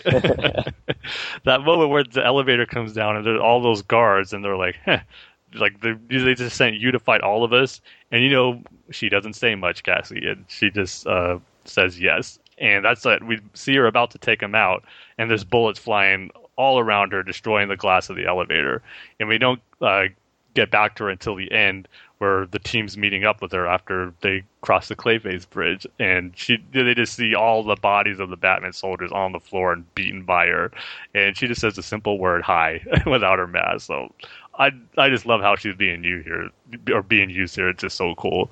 And then Tim going up with that other hacker guy who Batman was dealing with in the previous issue, and Tim just showing how much smarter and better at hacking and technology than he is, and he even impresses that kid. He thinks he's all like the best there is, but he's nothing on Tim Drake, and Tim Drake uses that to his advantage, where he just creates this like high frequency against that the soldiers hear in their helmets that help them escape. So almost everyone had a cool moment in this issue, and I just really dug it. And the issue ends with, they feel their operation is ruined. Batwoman and Batman are going to put an end to it and expose them. But then that kid who's the computer hacker, who has one more plan to, do what they need to do to take out the threats of the League of Shadows that Batman still thinks is a myth, but General Kane thinks they're very much real. So they have a thing where it's almost like Captain America, the Winter Soldier. Their plan is they're going to have these drones, the ones that we saw in the beginning that were targeting all the different members of the Bat family. He's going to program them to take out a bunch of targets that they need, but there's going to be a lot of collateral damage with that, a lot of innocent lives lost with that too. But General Kane says to go ahead and do it. And he thinks about it at first, and he remembers that moment in the beginning where he's talking with Kate, making that promise to her. So I think that what spurs him on to go ahead and do that decision, because he knows, what he wanted with his daughter is not possible now. So he's going to do some extreme things to make sure his mission succeeds. So again, this issue or this series of Detective Comics is so awesome. The characters are so great, and it's having a cool story to go along with that. So I'm going to give this one a 4 out of 5 Jordan emails that we lost, but then found later on. I just love this series so much. Yeah, I'm right there with you, Tim. Detective Comics has proven to be one of the better books in the Rebirth, and I have to say that this one is just as good, if not for the fact that James Tynion writes Kate and Batwoman so well. It's on par with Hayden Blackman and Greg Rucka. It's just these little scenes where, like at the gravestone, the graveyard, where Kate is wondering why it's like something like she still hurts because she lost her mom and her sister, and her dad is there for her. That's who the Colonel is, and that's who Kate is at that moment. And just the promise that he makes her that he'll give her anything she wants, and she wants to be a soldier just like him. It's just these little things, and I'm kind of going to glance over everything, all the action in this issue, and just say that I agree with you, Tim. And it was great seeing the team work together with Batman, and they all had their little part, especially Red Robin, where he outsmarts that hacker guy, whatever his name is. I can't remember his name. Yeah, me neither. I just realized I've been calling him a General Kane when in fact he is a Colonel, like you said. I'm probably thinking of General Lane from the previous Batman issue, but it's Colonel. I got to make that right. Well, if you want to make the connection, it looks like Colonel Kane is more like a Amanda Waller, or at least he has a team, And he's willing to do things that are more extreme, like she would. Right, but going back to Kate and her dad, it's just these little things that James Tynion does so well that makes me really, really love this book. And the highlight is one panel for me. It's the panel on the end before Colonel Kane says, "Do it," which is the last panel. And it's a scene of Kate and him hugging. And like you said, Tim, it's the moment where he realizes that, Kate's not going to lead this army, so I have to do it myself. And he thinks back to that moment where he promises Kate that, he'll give her anything, he'll do anything to give her what she wants. And I don't know if he's saying do it because he has to do it himself, or because he realizes that he couldn't give Kate what she wanted. she just he failed at that. And like I said, it's just little things like that that's thrown into the mix that makes Detective so great. And for this issue, I'm gonna give it 4.5 out of 5 Jordan emails that we lost and found again, because this one was the best one we've gotten so far from me, and I can only see it getting better. So yeah, 4.5 out of 5 for me. Yep, I mean, I just hope the story goes on for so long, or at least this team dynamic as long as it can. Right. So, All-Star Batman #1, the most anticipated book of the Rebirth, Tim. Yeah, we got Scott Snyder again on a Batman title. I mean, he hasn't been gone that long, but it's still good to have him back.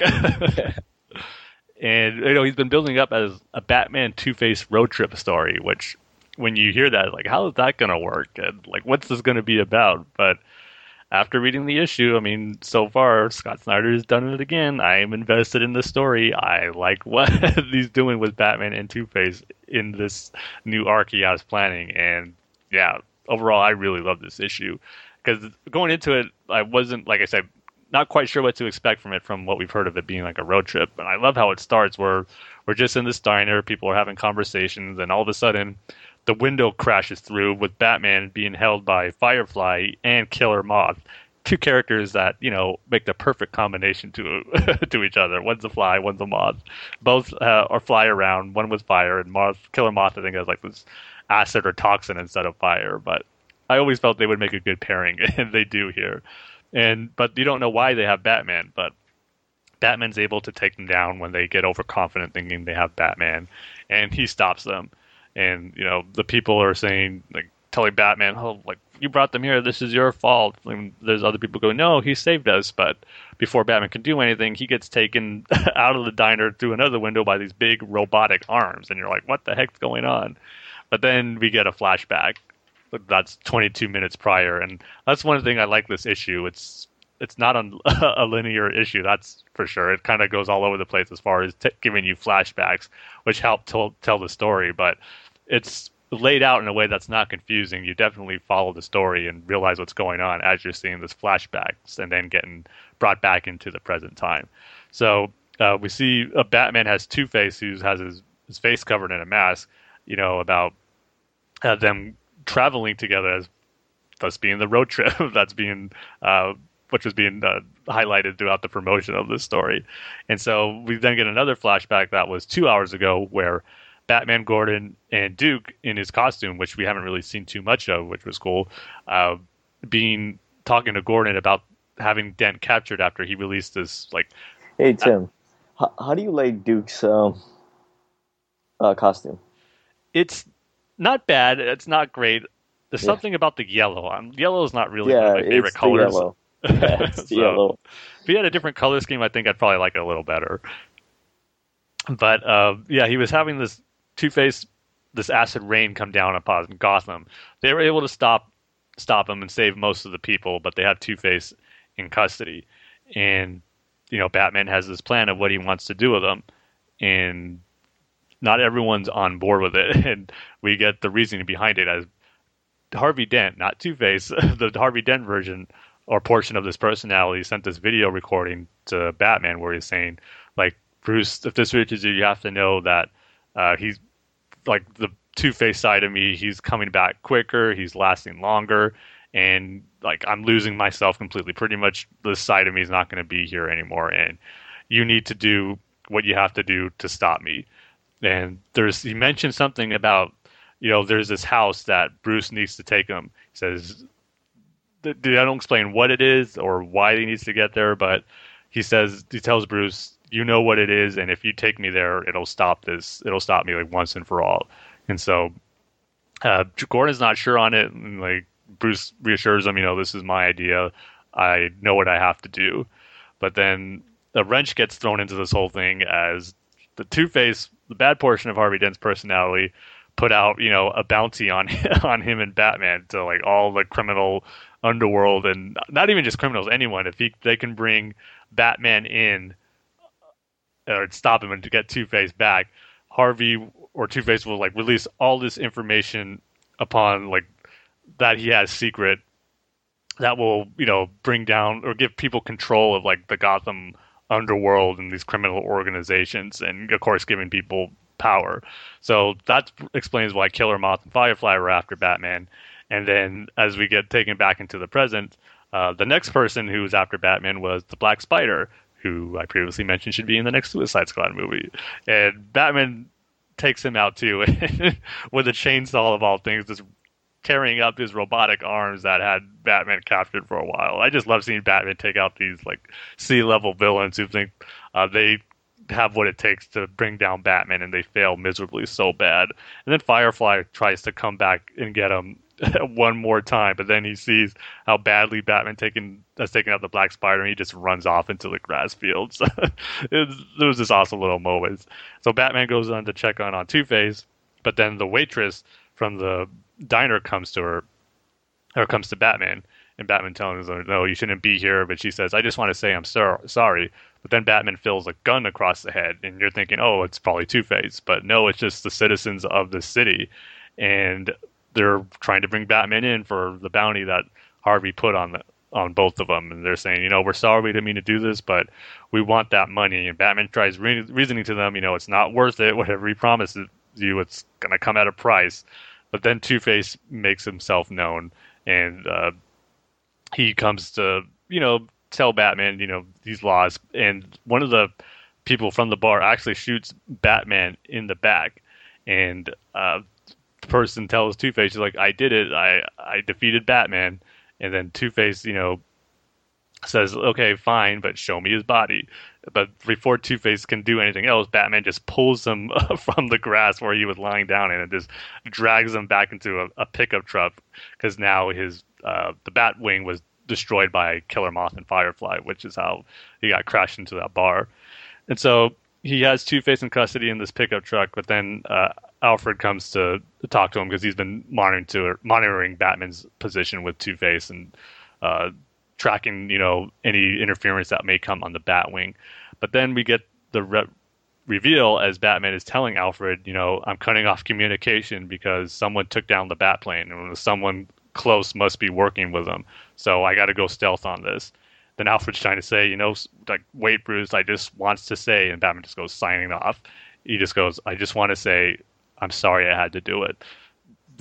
Realizing he was the one who, let Killer Moth and Firefly in on Batman's position of the Batwing, because Alfred is not down with this idea of Batman traveling with Harvey Dent and Two-Face this long way to get into that house. He thinks obviously Two-Face can't be trusted and thinks it's dangerous, and that this could all just be some trap for Batman. He doesn't want to see Batman being taken down like this. So he wanted to try and do what he can to stop Batman from taking Two-Face to that location. So that was a reveal that I wasn't expecting. And then the issue ends with Batman tossing his communicator out the window in the truck, but they have a stowaway. A villain we haven't seen in Batman comics for so long is making his hitchhiking his way onto Batman and Two-Face location, and it's Gentleman's Ghost. So that should be interesting to see Batman take him on next. I just like that idea of Batman's. Hopefully, each issue will see Batman taking on these villains we're familiar with, but aren't the top tier Batman villains. That should make for some fun sequences like we got in this issue. So then there was a backup story with how Batman's training Duke, and we'll see how if this plays in at all to the overall story with him and Two-Face. But I do like we get to see the inside of Batman's training methods that he has with Duke, and this whole like wheel that he has with different colors that are supposed to show represent the different members of how Nightwing, Barbara, and Tim reacted to certain situations that Batman has tested them on. So it's pretty interesting to see how Batman goes about in training Duke. So it wasn't, the best part of the whole issue, but it was a pretty cool backup to see how Batman operates in training his new partners. So I really like this issue. It was really fun. I'm into the story that Scott Snyder is setting up between Batman and Two-Face, the bounty that Harvey Dent put on him, or Two-Face put on them, and so which means we're going to see a lot of villains try to stop them. And I'm curious to see what is at that house that Batman's trying to take Two-Face to. So the Alfred thing, that was the only thing I wasn't sure on.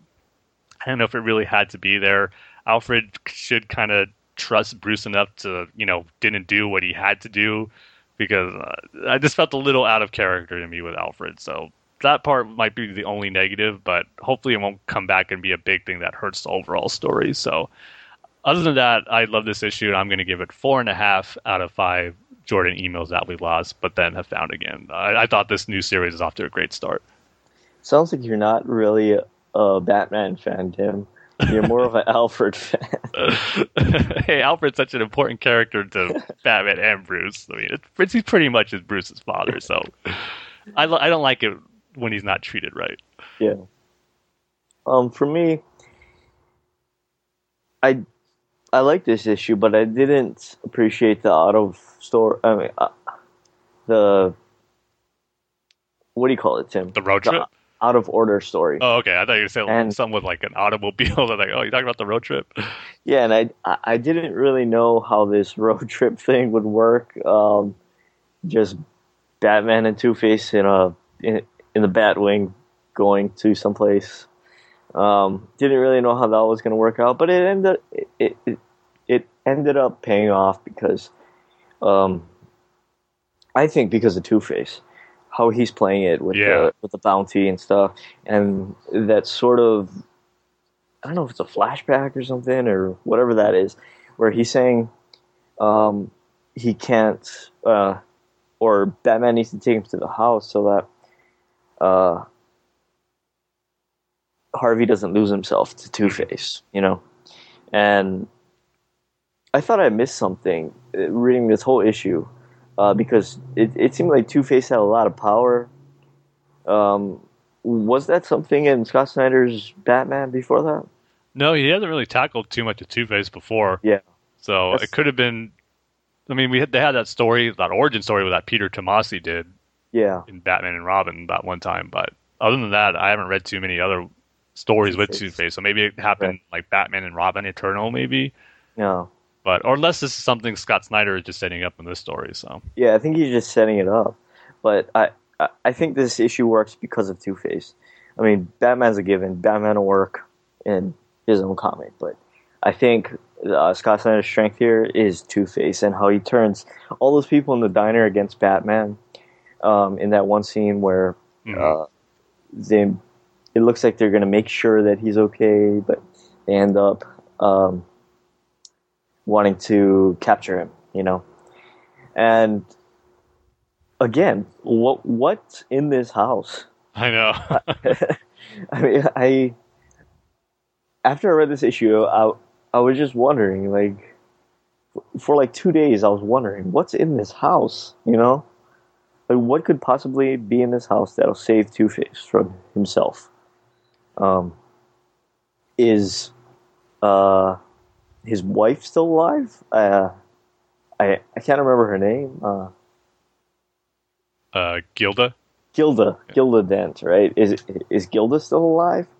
Well, I don't know, because she's been pretty dead in that origin story for the New 52. Yeah. So. Yeah, what's in this house, Tim? I know. Like, it could also just be a trap where there's nothing there. That Two-Face just wants to. A giant trap. Yeah, he just wants to end Batman there. But if I know Scott Snyder, I know that he's not going to do that. So, I'm just wondering what's in that house. But again, even though it was told out of sequence, I loved it. I like this story, and I can't wait to see where it's going, especially because of how they ended things with Alfred. Like why did Alfred do that? And maybe he knows what's at that house that Bruce doesn't. Yeah. And maybe, I don't know.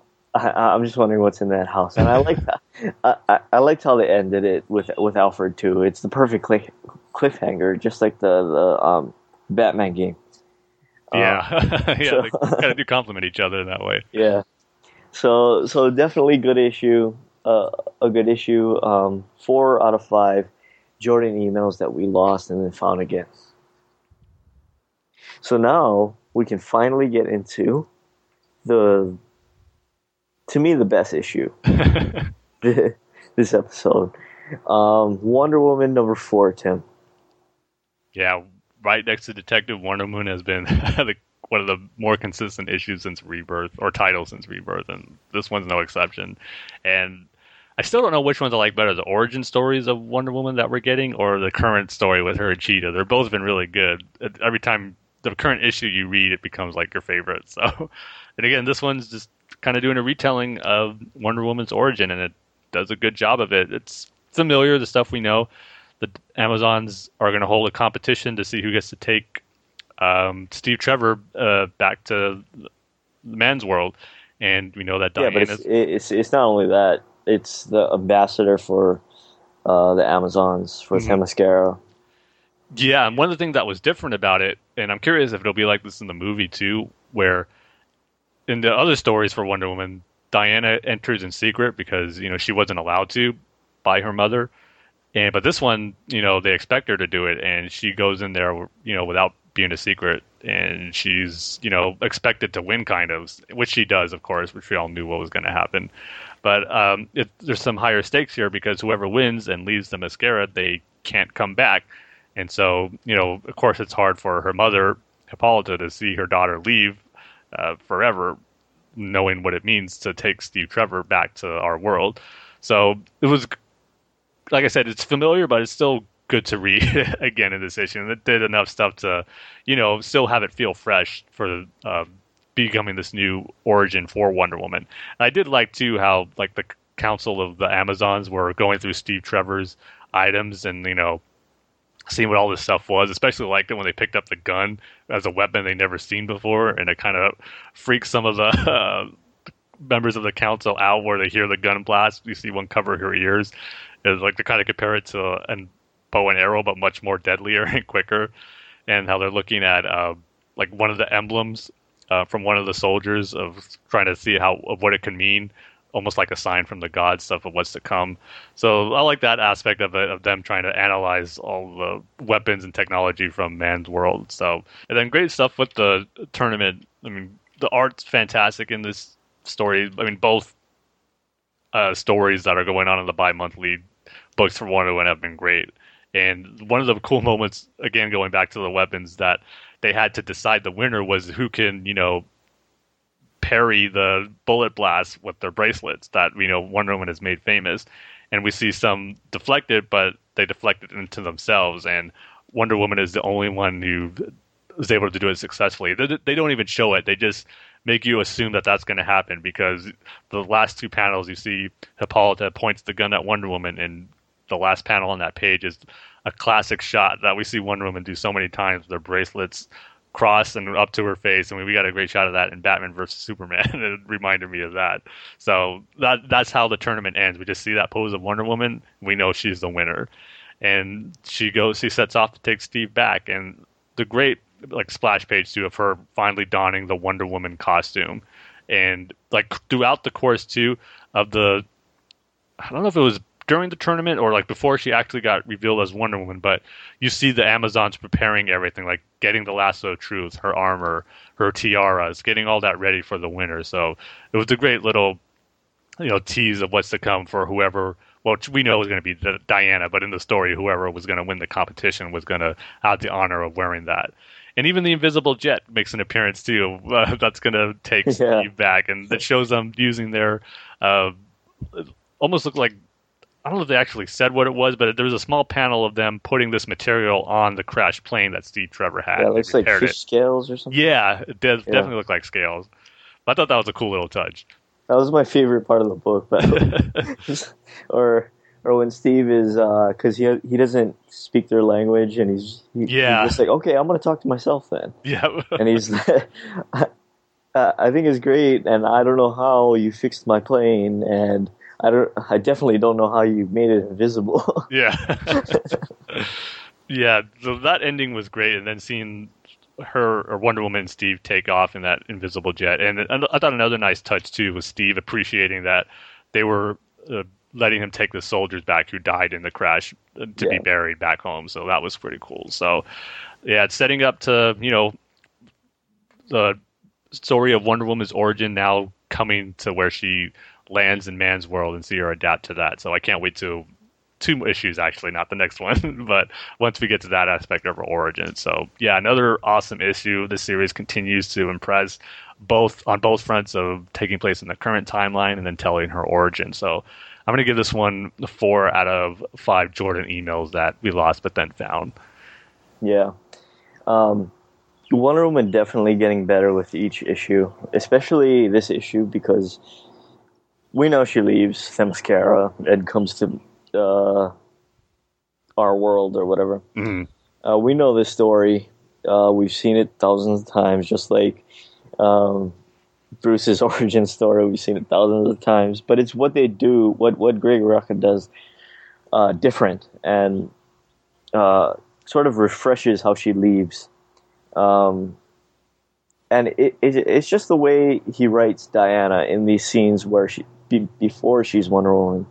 Those are my favorite scenes in the past 3 issues, because she doesn't seem like the Diana that we know. She seems really, really innocent. Mm-hmm, yeah. Like she doesn't know about the world a lot.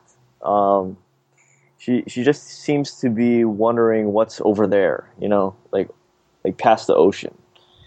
She seems like a dreamer kind of woman.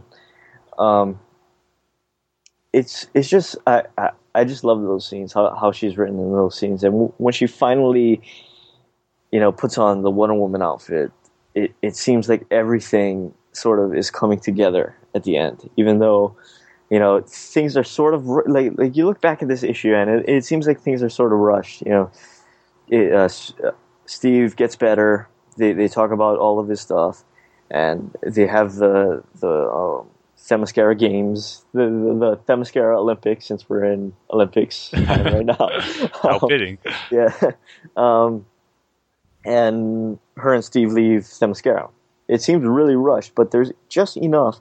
And I noticed that James Tynion does the same thing. He rushes through things, but he gives you just enough quality to hold it over, to make it meaningful. And Greg Rucka does the same thing here. And it's these little things like Diana talking to her mom, and Diana talking to Steve, and the whole scene in that in the Queen's chamber, I guess you could call it, where they're just trying to figure out why Steve is there, and it's just little things like that. And to conclude it with Wonder Woman or Diana and Steve going off to our world, it just wraps everything up nicer, like so nice. And it looks like we're getting the Wonder Woman origin story when she comes here, and she has to adjust to man's world. Like I said, she's not only Wonder Woman, she's an ambassador for Themyscira. I think it's her mom who says she's Themyscira's gift to the world. She's the Amazon's gift to the world, and it's just really sad that she can't go back there. And like I said, this series just keeps on getting better and better with each and every issue, and I can't say enough about it. So this one, I'm going to give 5 out of 5. Nice. Jordan emails that we lost and found. So definitely good stuff. If you're not picking up Wonder Woman, you really want to pick that up. Yeah. Yeah, hopefully our reviews are selling it to you if you're on the fence about it or weren't interested. Because, it really is great. Yeah, especially Wonder Woman. Wonder Woman does a really, really good job with character building. Not only for Diana, but for Steve and everybody around him. But mostly Diana. It's really, really great character building. And I feel that it's really going to be paying off with these upcoming issues. So definitely pick them up if you're not already. But yeah, that concludes our episode, right, Tim? Yep. Again, a lot of great stuff to talk about on this episode with the comics, and our Suicide Squad review, and geeking out over the Telltale Batman game. Definitely the comics, because there's not a really weak one among them. Yep. Mm-hmm. So I everything is good now. Yeah. The Batman game, for some people it was a good movie. and the comics are great. So can't ask for more, right? It's a great time to be a fan in general, man. That's becoming a cliche, but it's so true. Yeah, definitely. So with that, we're done for this week. Go over to BatmanUniverse.net, on Facebook.com/BatmanUniverse. Twitter handle is @BatmanUniverse. Tim's Twitter handle is @TimG311. Thank you. I was hoping you say that because of the concert. Yeah. That's, I appreciate that's pretty much why. And my Twitter handle is @DaneSaysBanana. You can find us and review us on iTunes, so please do that. If you want to email the show, you can email the show at batfanswithoutpants@gmail.com. And our Twitter handle is @BatFansPodcast. So with that, like we say at the end of every issue, I mean, not every issue, every episode, we love you. Just remember, if you're feeling alone in this world, Tim and Dane do in fact love you. So with that, see you guys next time. See you next time, everybody.